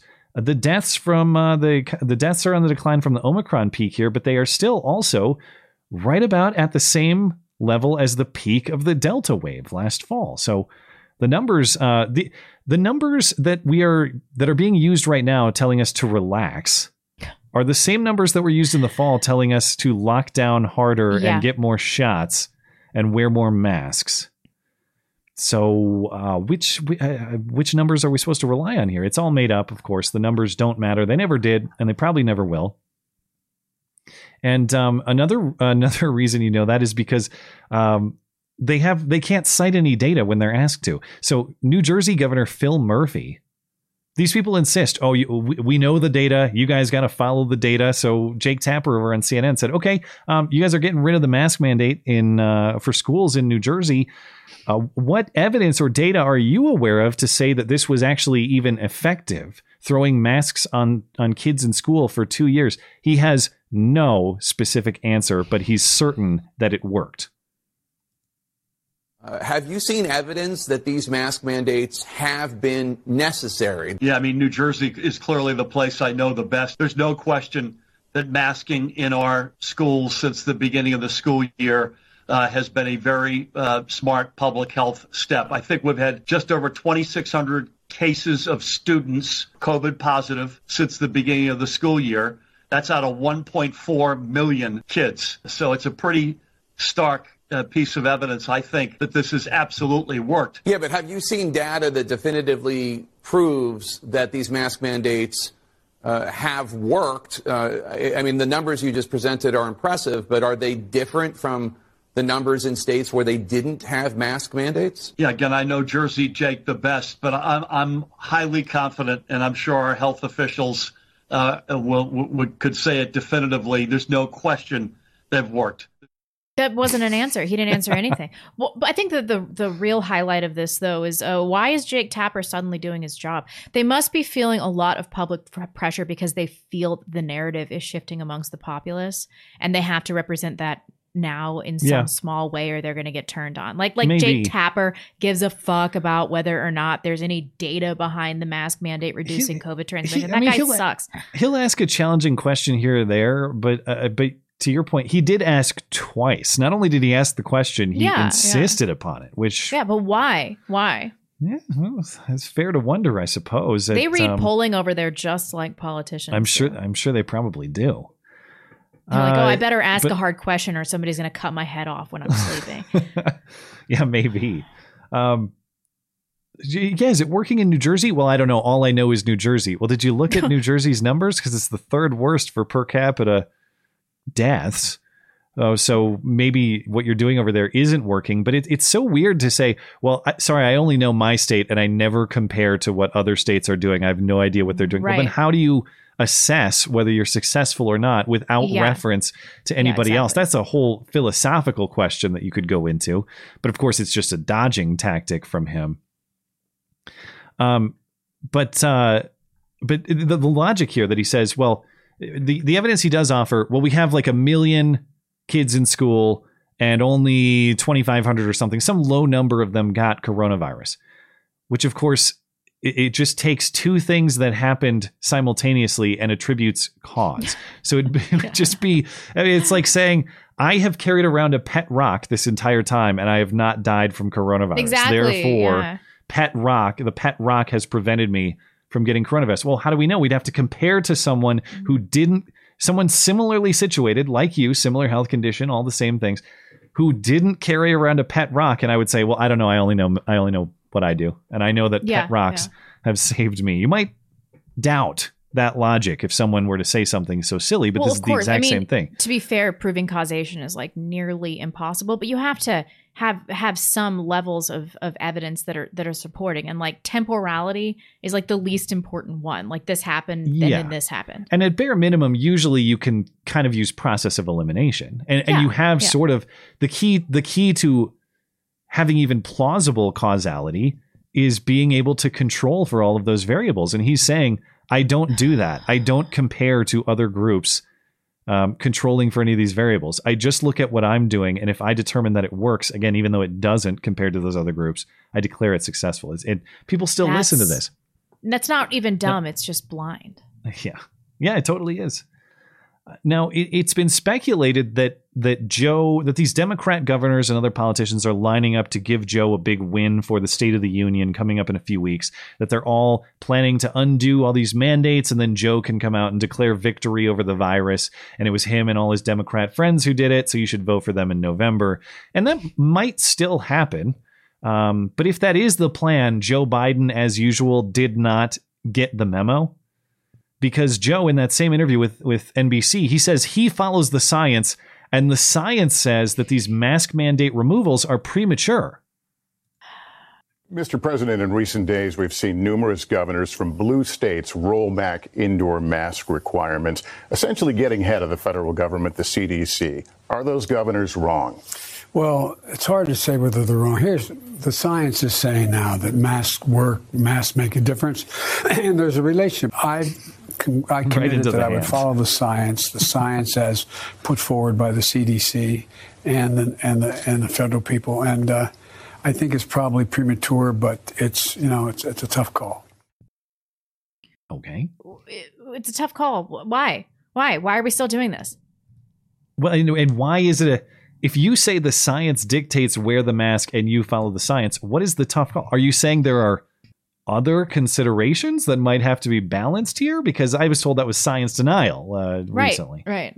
So what's the tough call? People were very unkind to us. Yeah. What is the tough call? What are the things that you're balancing against what the science says? And also, you say the science says wear a mask, or at least that mask mandates work. Leanna Wen now says mask mandates are not helpful. Who's the real scientist? Yeah. Who's the scientist, Joe? You or CNN? Or is Phil Murphy in New Jersey not a scientist? Kate Brown in Oregon, not a scientist. They're wrong.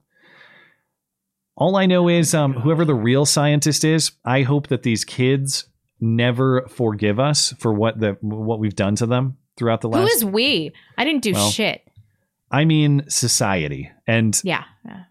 To the extent that I am a part of that, did I personally do this to them? No. Am I ashamed for what my generation has done to very young children? Yes. Well, so am I. But I fought against this just this whole time, and I'm tired, and I'm not taking any responsibility for any of this. Well, don't forgive them for doing this to you, and we'll help you identify those sons of bitches when you get old enough. Yes. But whatever the science says, sometimes not that the data don't matter. They do. We should make our decisions with reference to evidence and data always. But a lot of this stuff just comes down to philosophical questions of how willing are you to protect your children, and what sort of adult are you if you're willing to throw your children under the bus for the flawed perception of safety for you as an adult. Don't we all as adults have some obligation to assume a certain level of danger on behalf of our children?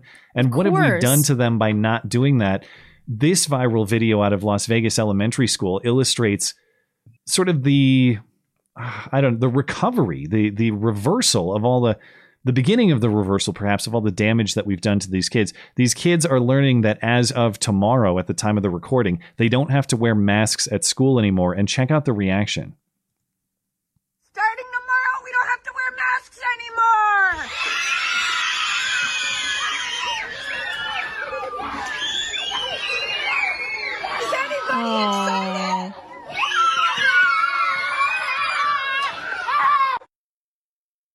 Yeah. Oh my God, these poor kids. We as adults couldn't take the smallest of risk. We had to have our mystical hysteria entertained. I know. All those kids should have been pulled out of school, though. Well, I suppose that's probably the best answer. And I say that as someone who used to be highly skeptical of homeschooling. And now it's like I could never put my kid into the care of these people because they're psychopaths. No. So Emmeline's going to be 2 this summer. And like, she's never going to wear a mask. I will never go anywhere where she has to wear a mask. Yeah, I'm definitely not doing that. Are there still places that are requiring that for 2-year-olds? Well, flights are. Oh, yeah, I guess. And I'm sure pediatricians and stuff. Like, That's the I swear one to thing God, that- I'll just stop taking her to the doctor. I don't give a shit. I'll do it. You got to be able to find a pediatrician who would not do that shit. I would. It's hope. fine. My dad's a doctor. If anything serious happens, I'm just like, can you come over? Well, maybe I'll have to head down I-90 to consult your dad for our. He might be the only one. He'll take your Skype call. He'll do it. Yeah, he might not after that Life of Brian review, though. I might have burned that bridge. He still really likes you. I don't know. Okay. Well, I'll do my best. Because if I can't find a pediatrician who won't force us to do that shit, I'm going to have to figure it out. I know. Careful. They might make your kid gender transition. It'll be Calvina. Well, yeah, I know. It's a... Calla. I could have done a better job. I'll never with that. forget the trans flag wearing pediatrician who helped us the day he was born. It's just ridiculous. But yeah, we couldn't confront even the smallest risk on behalf of these kids. Whatever they decide to do to us, we, and by that I mean they, deserve it. So we'll see how that works out in the future. Yep. Anything else to say before Hoax Hate? No, let's do it. Let's get into it. All right.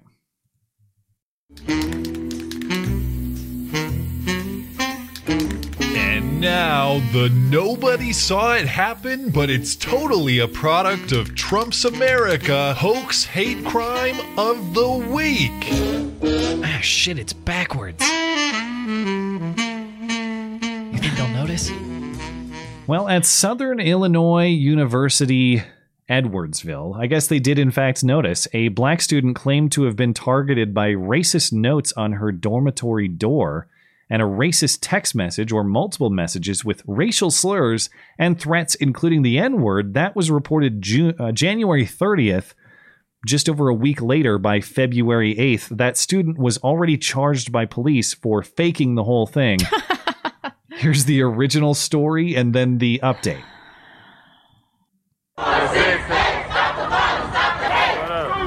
Students at Southern Illinois University Edwardsville are demanding action after they say a white student made racial slurs and death threats to a black girl on campus. We as black students do not feel safe and we do not feel comfortable on this campus, and it's been that way for a long, it's not even just this, it's been that way for a long time. Pictures of sticky notes on a black student's dorm room door and of a text message she says was filled with racial slurs and threats, including the N-word and, quote, lynch. David and his peers hoping their voices will set a precedent for accountability.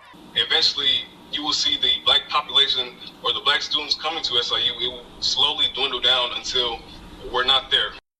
A few moments later.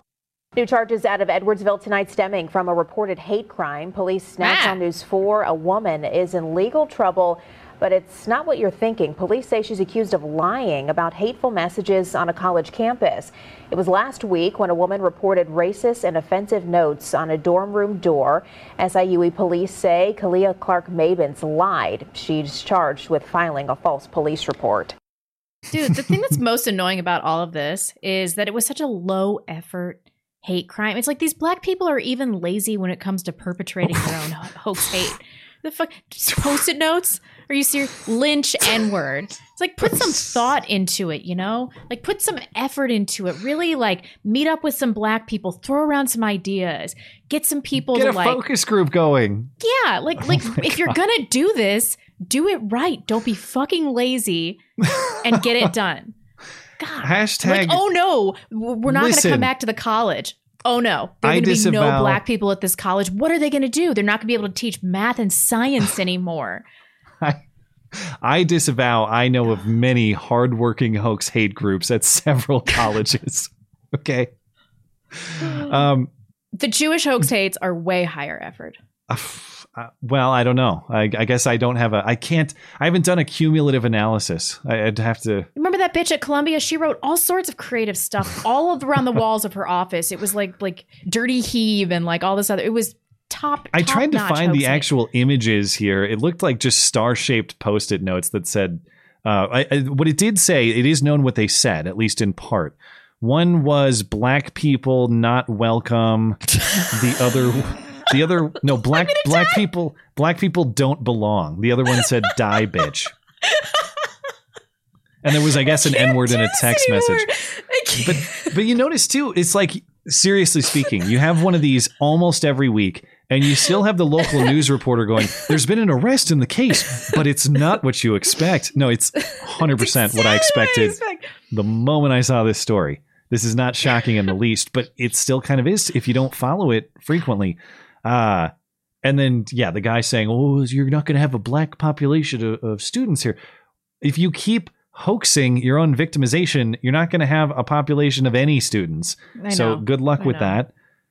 But to be fair to that guy, he was not involved in the hoax, but he leads some student groups. He sure put his oar in, didn't he? Yeah, he just jumped on top of it, but he didn't perpetuate it himself, other than who's promoting underrepresented it, in these stories? Mexicans. Yeah, I haven't seen a lot of outright hoaxes. I'm trying to think. The most, you remember there was the Hispanic girl who stole that guy's Trump hat at that one college and ran to the like student safety or whatever. See, her name was Edith Macias. I still remember her because she looked straight into that guy's camera and said, "Fuck you, free speech boy." Fuck it.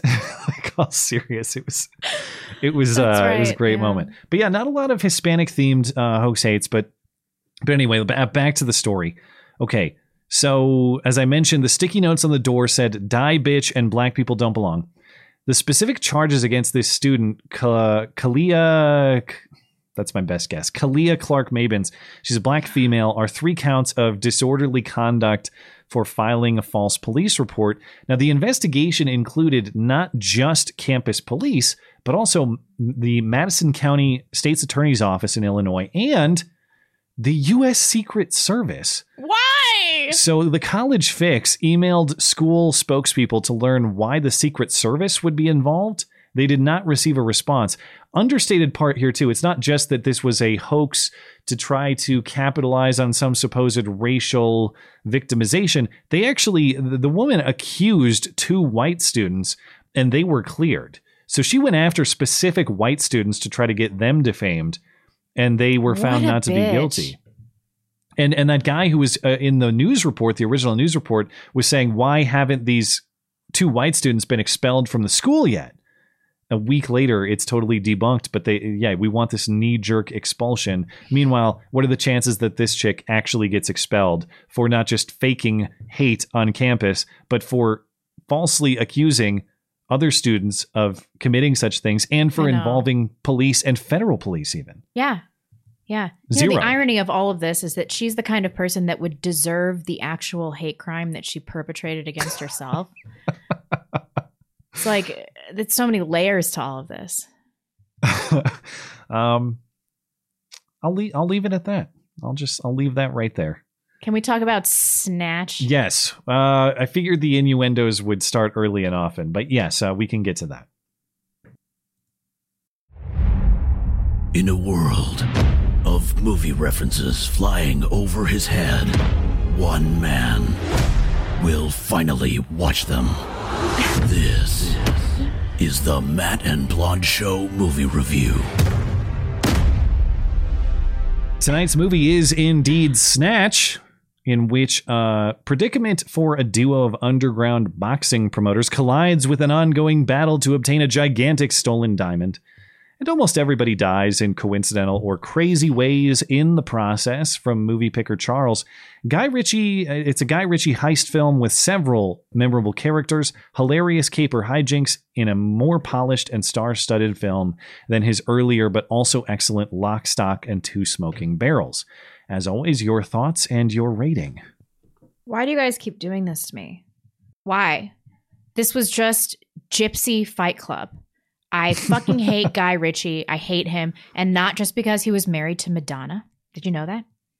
Married to Madonna. I didn't actually. That's news why to there's me. all this GD Madonna music, which was so annoying. Oh. I just hate his style, this frenetic energy that just pulses through his movies. It's totally unchecked, unedited. It has no cinematic value. I hate it so much. I don't even get how people could like this. It lacked major plot development. And the dialogue, albeit it was often intentional, was totally inscrutable. I had no fucking idea what was going on, and I had to put the subtitles on. What even is this? I found myself watching in 20-minute increments because I was so pissed off. I was just seething because I didn't know what was going on, and it was just... We could be watching Citizen Kane or something right now, and you guys are making me watch Snatch. It made me want to burn somebody's house down. This sucked my balls. I hated it. 1 out of 5. I hated it so much. I hate you guys. I hated it. Wow. If you like this movie, I'm so sorry, but it ruined my day. That is very surprising to me, not because I disagree, actually. Hey, look at that. Because I thought I was going to walk into I love the Cockney accent, British charm. I thought... No, I didn't know what the shit they were sure. saying the whole time. I was like, not just Brad Pitt's character. Dude, I thought I was walking straight into another Blade Runner here. And I'm sure with many in the audience, I am. Because I forgot to put this on the vote the first week. And people jumped on this one the first week it was up. So there's plenty of people who like this movie. And so I'm sure they're going to be very mad at us. But I am in pretty much full agreement with everything you said. So as far as what I enjoyed, the best thing I can say is that scene at the pub with the Tony guy, the bit about big brave balls and little faggot balls. Fine, whatever. That was funny and cleverly written, if a little juvenile. And I thought the lesson was kind of interesting if you care to draw it, which is, maintain some calm confidence in life despite the circumstances that present themselves to you, and have a firearm for backup in case things go the wrong way. Yeah, it's really. very helpful. And there's a philosophical value there in addition to the comedic effect, and just the only scene in the movie that had me mildly entertained. Now, as far as what I hated, it was an absolute chore to understand. And by that, I only partly mean that the dialogue is entirely unlistenable, unintelligible. Chore. That's exactly right. This thing was a chore in many ways. And I get that a lot of, for the pikey accent and for Brad Pitt's character, that's intentionally unintelligible. Yeah. But that doesn't make it good or fun to watch or enjoyable. I don't care if it was intentional or not. To me, you know how I feel about watching movies with subtitles on. I can't stand reading a movie, but I especially hate reading a movie in a language I speak. What the hell is this? What? I was so annoyed. And the thing is, even if the lines are good, having to read them cuts against the delivery and the performance of the actor. Did you have to put on subtitles? I was advised to by many people, and so I took that advice, and it was immediately clear within about 10 minutes, because it's not just Brad Pitt, it was everybody. Everyone. I can't tell what the hell they're saying.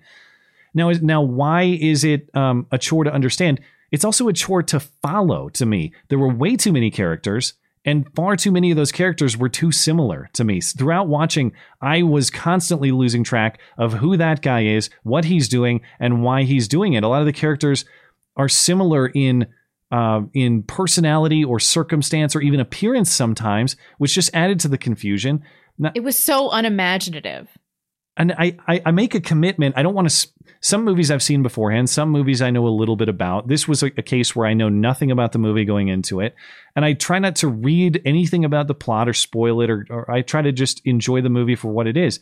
This was one case where I couldn't follow any of it. And I know the counter is like, well, what's the matter? You can't handle a complex movie plot. Well, it's just a bunch of mediocrity thrown into a blender. That doesn't mean that it's good. Yeah. It's just chaos and nonsense, and it's really hard to follow. It's just a bunch of rowdy British guys fighting, and then in the end, most of the rowdy British guys die. That's pretty much it. Now, this wasn't complexity. This wasn't like cinematic complexity. Like people, this is like the kind of movie that an idiot thinks is good so that he can pretend to his friends that he understands film, like fucking Fight Club. This is British Fight Club. Which is even worse than Fight Club. I kind of liked Fight Club. It was okay. That movie sucks balls too. But what that meant, there's just so many characters and so many things going on. It really didn't. No one character or storyline really stood out to me. They were all just kind of mediocre, undeveloped, not that interesting. So I really didn't care what happened to anybody in the end. The dog maybe was the most entertaining part outside of that pub scene, the eating of the squeaker, I guess. But yeah, I give it a 1 as well. I wish I could write, as I put in the review. You gave it a 1. I gave it a 1, and I wrote a pretty brief review saying I wish I could write more, but I just hated every minute of this movie. It was not funny. It was not interesting. It was not even followable. So it was a 1. Get the hell out of here. And may God have mercy on your soul. I know the audience is going to disagree significantly. Let's see what we got. Most people are giving it 5s and 4s. That's a majority of the early vote, 5s and 4s. Although 1 is in a very close third place. Right now you have about a quarter of people giving it a 4, a quarter giving it a 5, and a quarter giving it a 1. So maybe another polarizing movie. Next up, next week's movie is Predator. So that might be fun. Sweet. I've not seen it, but we've seen a lot of Schwarzenegger through this bit, and I could use a little 80s cheese to cleanse that palate, because this was a rough watch, man.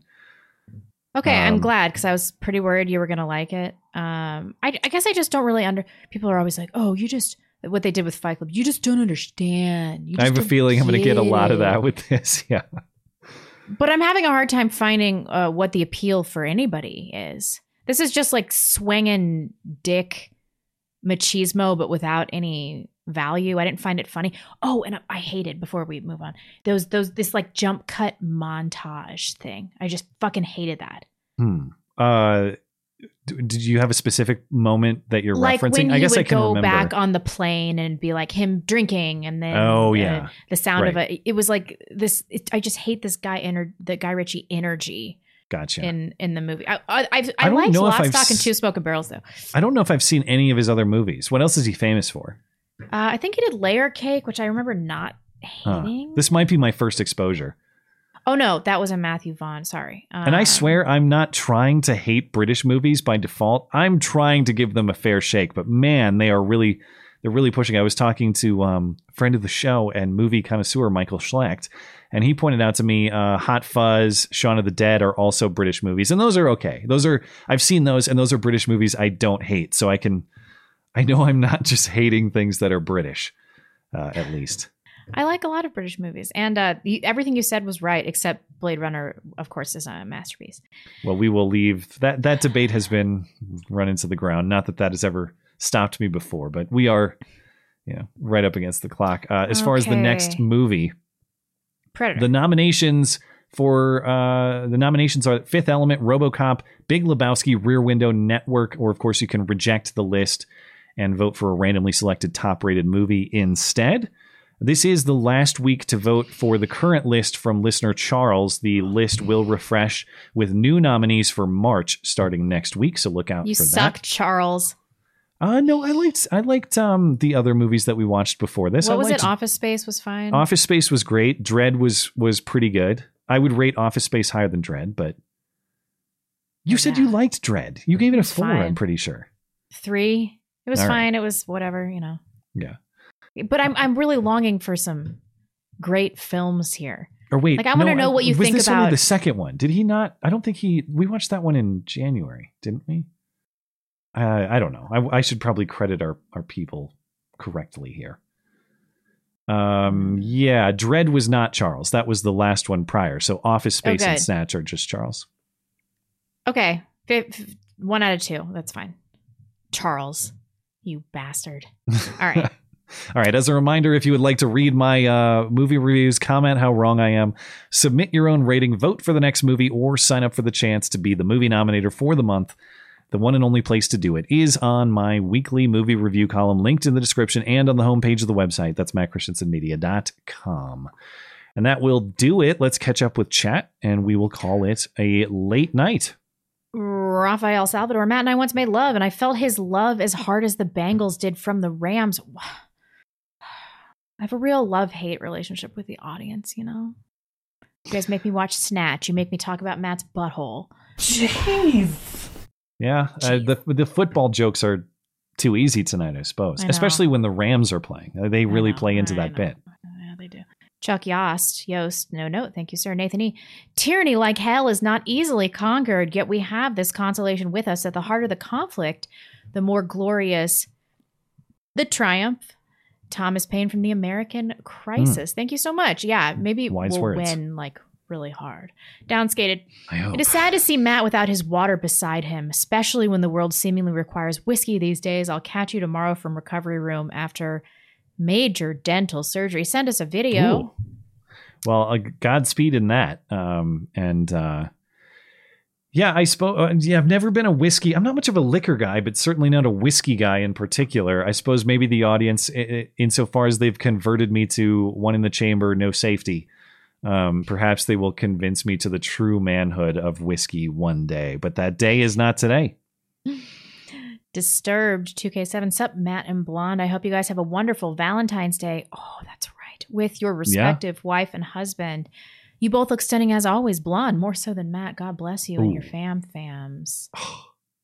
Fam. I thank you despite the slight. Appreciate it. What? Oh, I was ranked lower than you in stunningness. That was a slight. Well, I am getting older every day, so your chance is what about upcoming. Bravery? You want to be stunning and brave, perhaps. I'm clearly braver. Oh, damn it. Majorison says Trudeau should have said, "You will look at as gay as me." You will wait.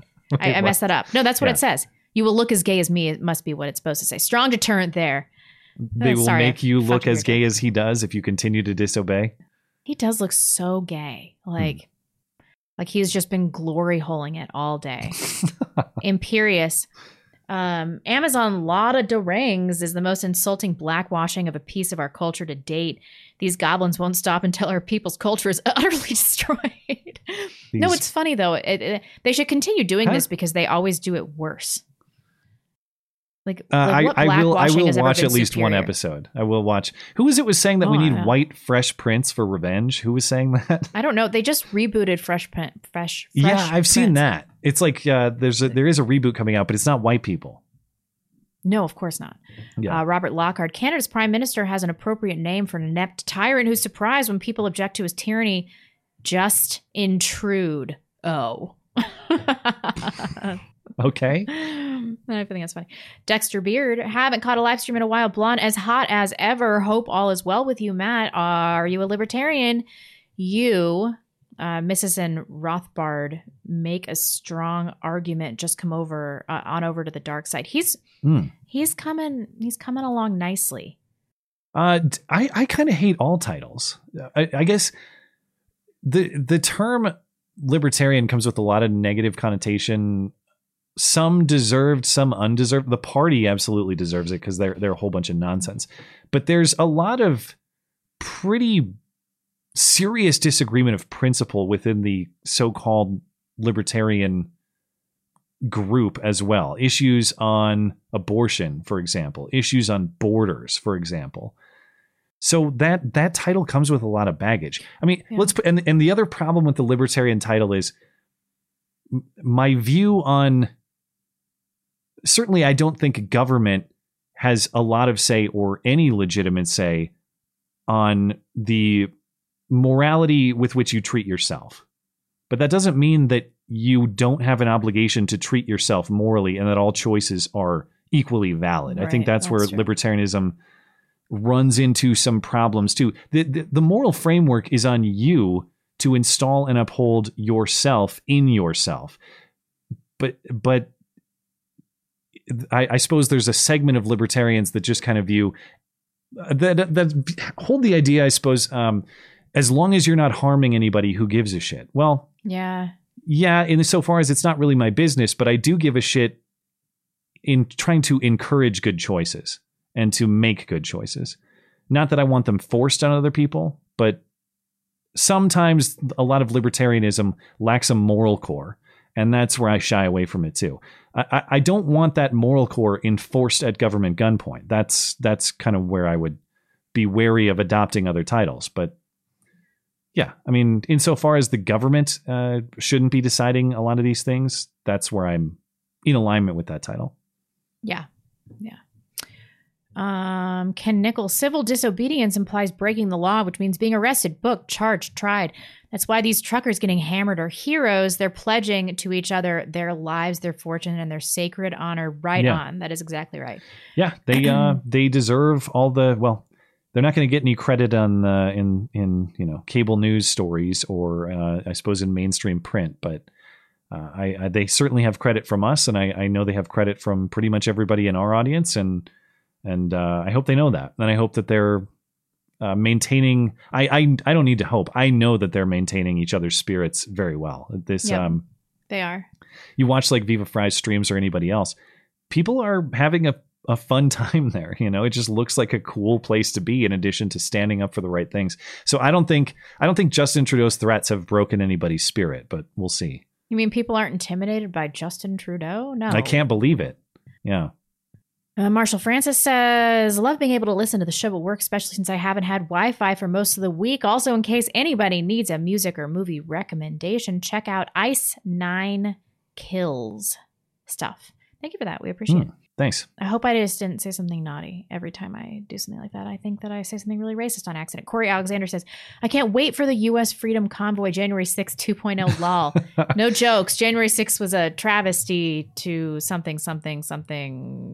Did you see the CNN op-ed headline that was something to the effect of Joe Rogan's N-word usage is the latest January 6th? It was really next level. So it caused widespread innocuous trespassing? Or I suppose maybe it was similar in that it was widely mischaracterized and sensationalized by media, but they changed the headline, I believe.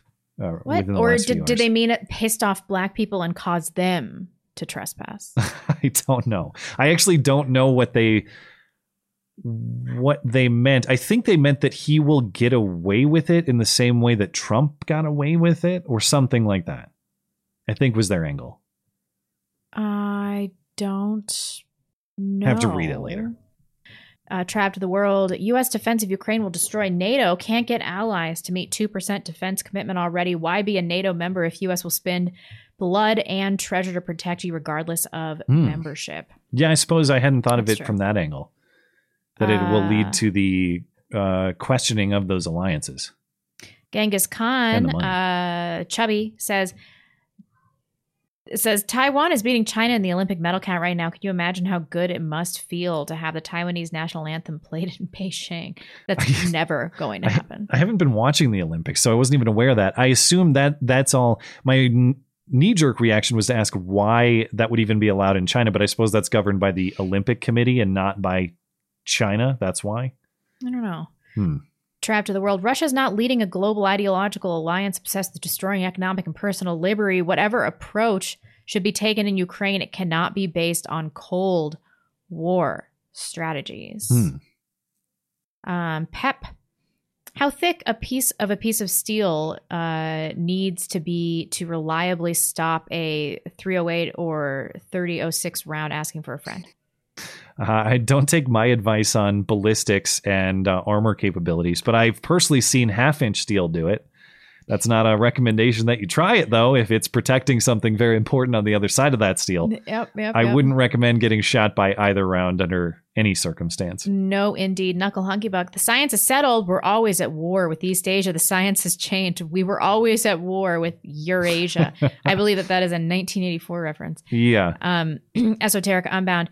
You know that the scaffold of lies supporting COVID tyranny is starting to collapse when they begin gaslighting us all about the new science justifying the lifting of restrictions. Only fools like Joe and Fidel Jr. are doubling down on the submit or grandma will die crap. More power to them. The longer they persist, the more of their fellow travelers will out themselves and reserve their places against the wall. Wow. That's a Greta Thunberg quote. That's what that is. Remember when she said that and got in trouble? We're going to line up all the global warming deniers against the wall. Whoops, that's not what I meant. She said that? She said something like that, yeah. And then she apologized because she's just a Swedish girl who lost something in translation. That's funny because she'd be so easy to kill. Like her specifically, she's so weak and small. Well, I mean, certainly Greta executing people by gunfire against a wall is the future that way too many people actually want. They would love to see people like the Freedom Convoy She can executed come at me. by Greta. I will choke her out with her braids. I'll do it. She better be a good shot in that scenario. Really. That's all I can say. I bet she's not. Holden Mulray. Ron Paul warned us about the consequences of monetary policy and inflation, but that was 4, maybe 5 decades ago. Yeah, that's all outdated. 4 days ago, 5 days ago. 7 Seed New. For the wrath of God is revealed from heaven against all ungodliness and unrighteousness of men, who suppress the truth in unrighteousness, because what may be known of God is manifest to them, for God has shown it to them. Romans 1:18. Thank you for that. I am not going to be niggardly. Thanks for supporting the show. Donate 2K. Gotta punctuate your scripture with I know. Bernie saying something that sounds like a slur. It's true. Only hope is that all these kids will grow up to be a generation of vengeance-seeking Desmonds on their dumb parents. Honking plus purge. I'm okay with that. Yeah, I'll donate to all your GoFundMes. I'll do it. I can't blame them for the revenge they will inevitably enact. Yep, Aladdin's Nightmare. The Biden crime family has mansions, land, and business interests in Ukraine. He wants to create war so he can send weapons, money to his criminal allies. I'm not saying the current government is corrupt. Yeah, I'm not ruling anything out. All I know, because I'm not an expert on any of this, and I get most of my information from the Daily Stormer. I just think that everything that we're being told must be a lie. When was the last time the government told us the truth about anything? Of course, I want to be driven by data and evidence and substantiated claims. And I largely am or try to be. However, if you had to pick knee-jerk, the opposite of what the State Department says is the better knee-jerk of believe what the State Department says, no doubt. Ken Nichols, Matt, when Blonde finally gets you kicked off YouTube, she should take a 10% hit in the profit share. I don't know. I think he's good. I think he'll be okay. I think whoever's on the inside helping us out at YouTube is specifically a Blonde fan. That's what I think. President Meg Thomas. It made me want to burn somebody's house down. Roger Ebert would be proud. I'm starting to tear up myself. Love to you guys from the Oregon Hellscape. Can somebody look it up and tell me if Roger Ebert hated this? I don't think he had died. I actually did read his review, because whenever I hate a movie, I have to read a few reviews and figure out if I'm crazy. Yeah. I try to do this. I try to do this after I write my review, so I don't, get influenced. Yeah. But he gave it, he didn't hate it, but he gave it, I forget what his rating system is. It's stars. But out of what? Because he gave it 2. 4. Okay. So it was 2 out of 4. That's not great. Yeah. Okay. Jonah, thank you. Chimp in a bow tie. Malice has it right. No politician made or followed policy out of choice. The media imposed lockdowns and masks and could destroy anyone who stepped out of line. So, of course, Murphy can't quote any data. That's true. Yeah, maybe. Bahina maybe that explains it. Let me reload this really quick. Bahina Fam says, watching most movies is supposed to be a fun experience. What the segment has become is a chore to you guys. Movies that are made to be a good time, you hate, like you're being obligated to watch it. Normally, I think it is a good time. It is. And you're right that when you hate a movie, we are obligated to watch it. As pursuant to the bit, we are. That said, don't get the impression that because I hate a particular movie, I hate doing this. As I've mentioned before, sometimes I wouldn't say that this movie was fun to hate. I kind of enjoyed hating, say, Blade Runner, because especially when we disagree, the hate becomes fun. I don't know that this was the most fun hated movie that I've had, but even when you hate a movie, the passion of that experience still makes it fun. So yeah, don't get the impression that just because this movie sucked in my or our opinion, that I want to, that I think the whole thing is such a chore that I wouldn't do it. There's no structure in which I or we will love every single movie that is played. It's just not possible. Well, I don't want to watch that movie review segment anyway. If we both love every movie. Yeah, it probably would suck. Last one is Ken Nichols. Just kidding, Blonde. I can't help but log in each week to see the next scandalous thing you'll say. All the people used to be like I am now. She's the old soul, I I am. I just talk exactly the same way I did in high school in 2006. and all the way that my friends talked, and now they've all gone woke and gotten vaccinated or whatever the fuck, and I'm just the only person that's still the way that I was, except for less drunk. I'm less drunk now. That's an improvement. There you go. Is it? Why? I assume you tell me. I don't know. Yeah. I was really punchy. Yeah. No Gardy says, given where Matt is on libertarianism, I recommend checking out the MISES Caucus. TakeHumanAction.com. I'm unfamiliar, but I can give a visit to the website and check it out. Perhaps it is something that'll be up my alley, and I'll give it a visit. Thanks for supporting the show. That is much appreciated. I did mention, let me head on over to DLive because I have no idea what the hell is going on with the DLive feed right now. I want to make sure that I'm not improperly ignoring anybody, but it looks like we are good. So at least on a refresh. So I apologize if we've missed any DLive chats, and we'll figure that out later if we have. But thank you guys for hanging out on DLive as well. Anything else over on YouTube before we get out of here? Nope. I think we're good. Okay. Give it a quick double check refresh over on Tippy Stream. We're all set. All right. Well, then we will go ahead and get the hell out of here. Appreciate you guys hanging out with us tonight, as always, especially a little bit later than usual, and especially on behalf of something as obviously homosexual as football. But, we try not to compete with the Super Bowl. So thanks for hanging in there. And if you're listening later on demand because you didn't want to stay up and listen live, or maybe you just like listening on demand, thank you for tuning in as well. If you'd like more to listen to, we have extra material over on the audio platforms. You can listen back to the call-in show. We have extra interviews over there, all linked in the description and over on the website. That's MattChristiansenMedia.com. It's at that point in the night where I can't even say my own name. MattChristiansenMedia.com. That's where you find everything show-related. You can catch the show there, send us a message, check out the merch store, anything else. We will be back next Sunday, because if it's Sunday, sorry, Chuck Todd, it's not Meet the Press, it is the Matt and Blonde Show. Have a great night. Bye, guys.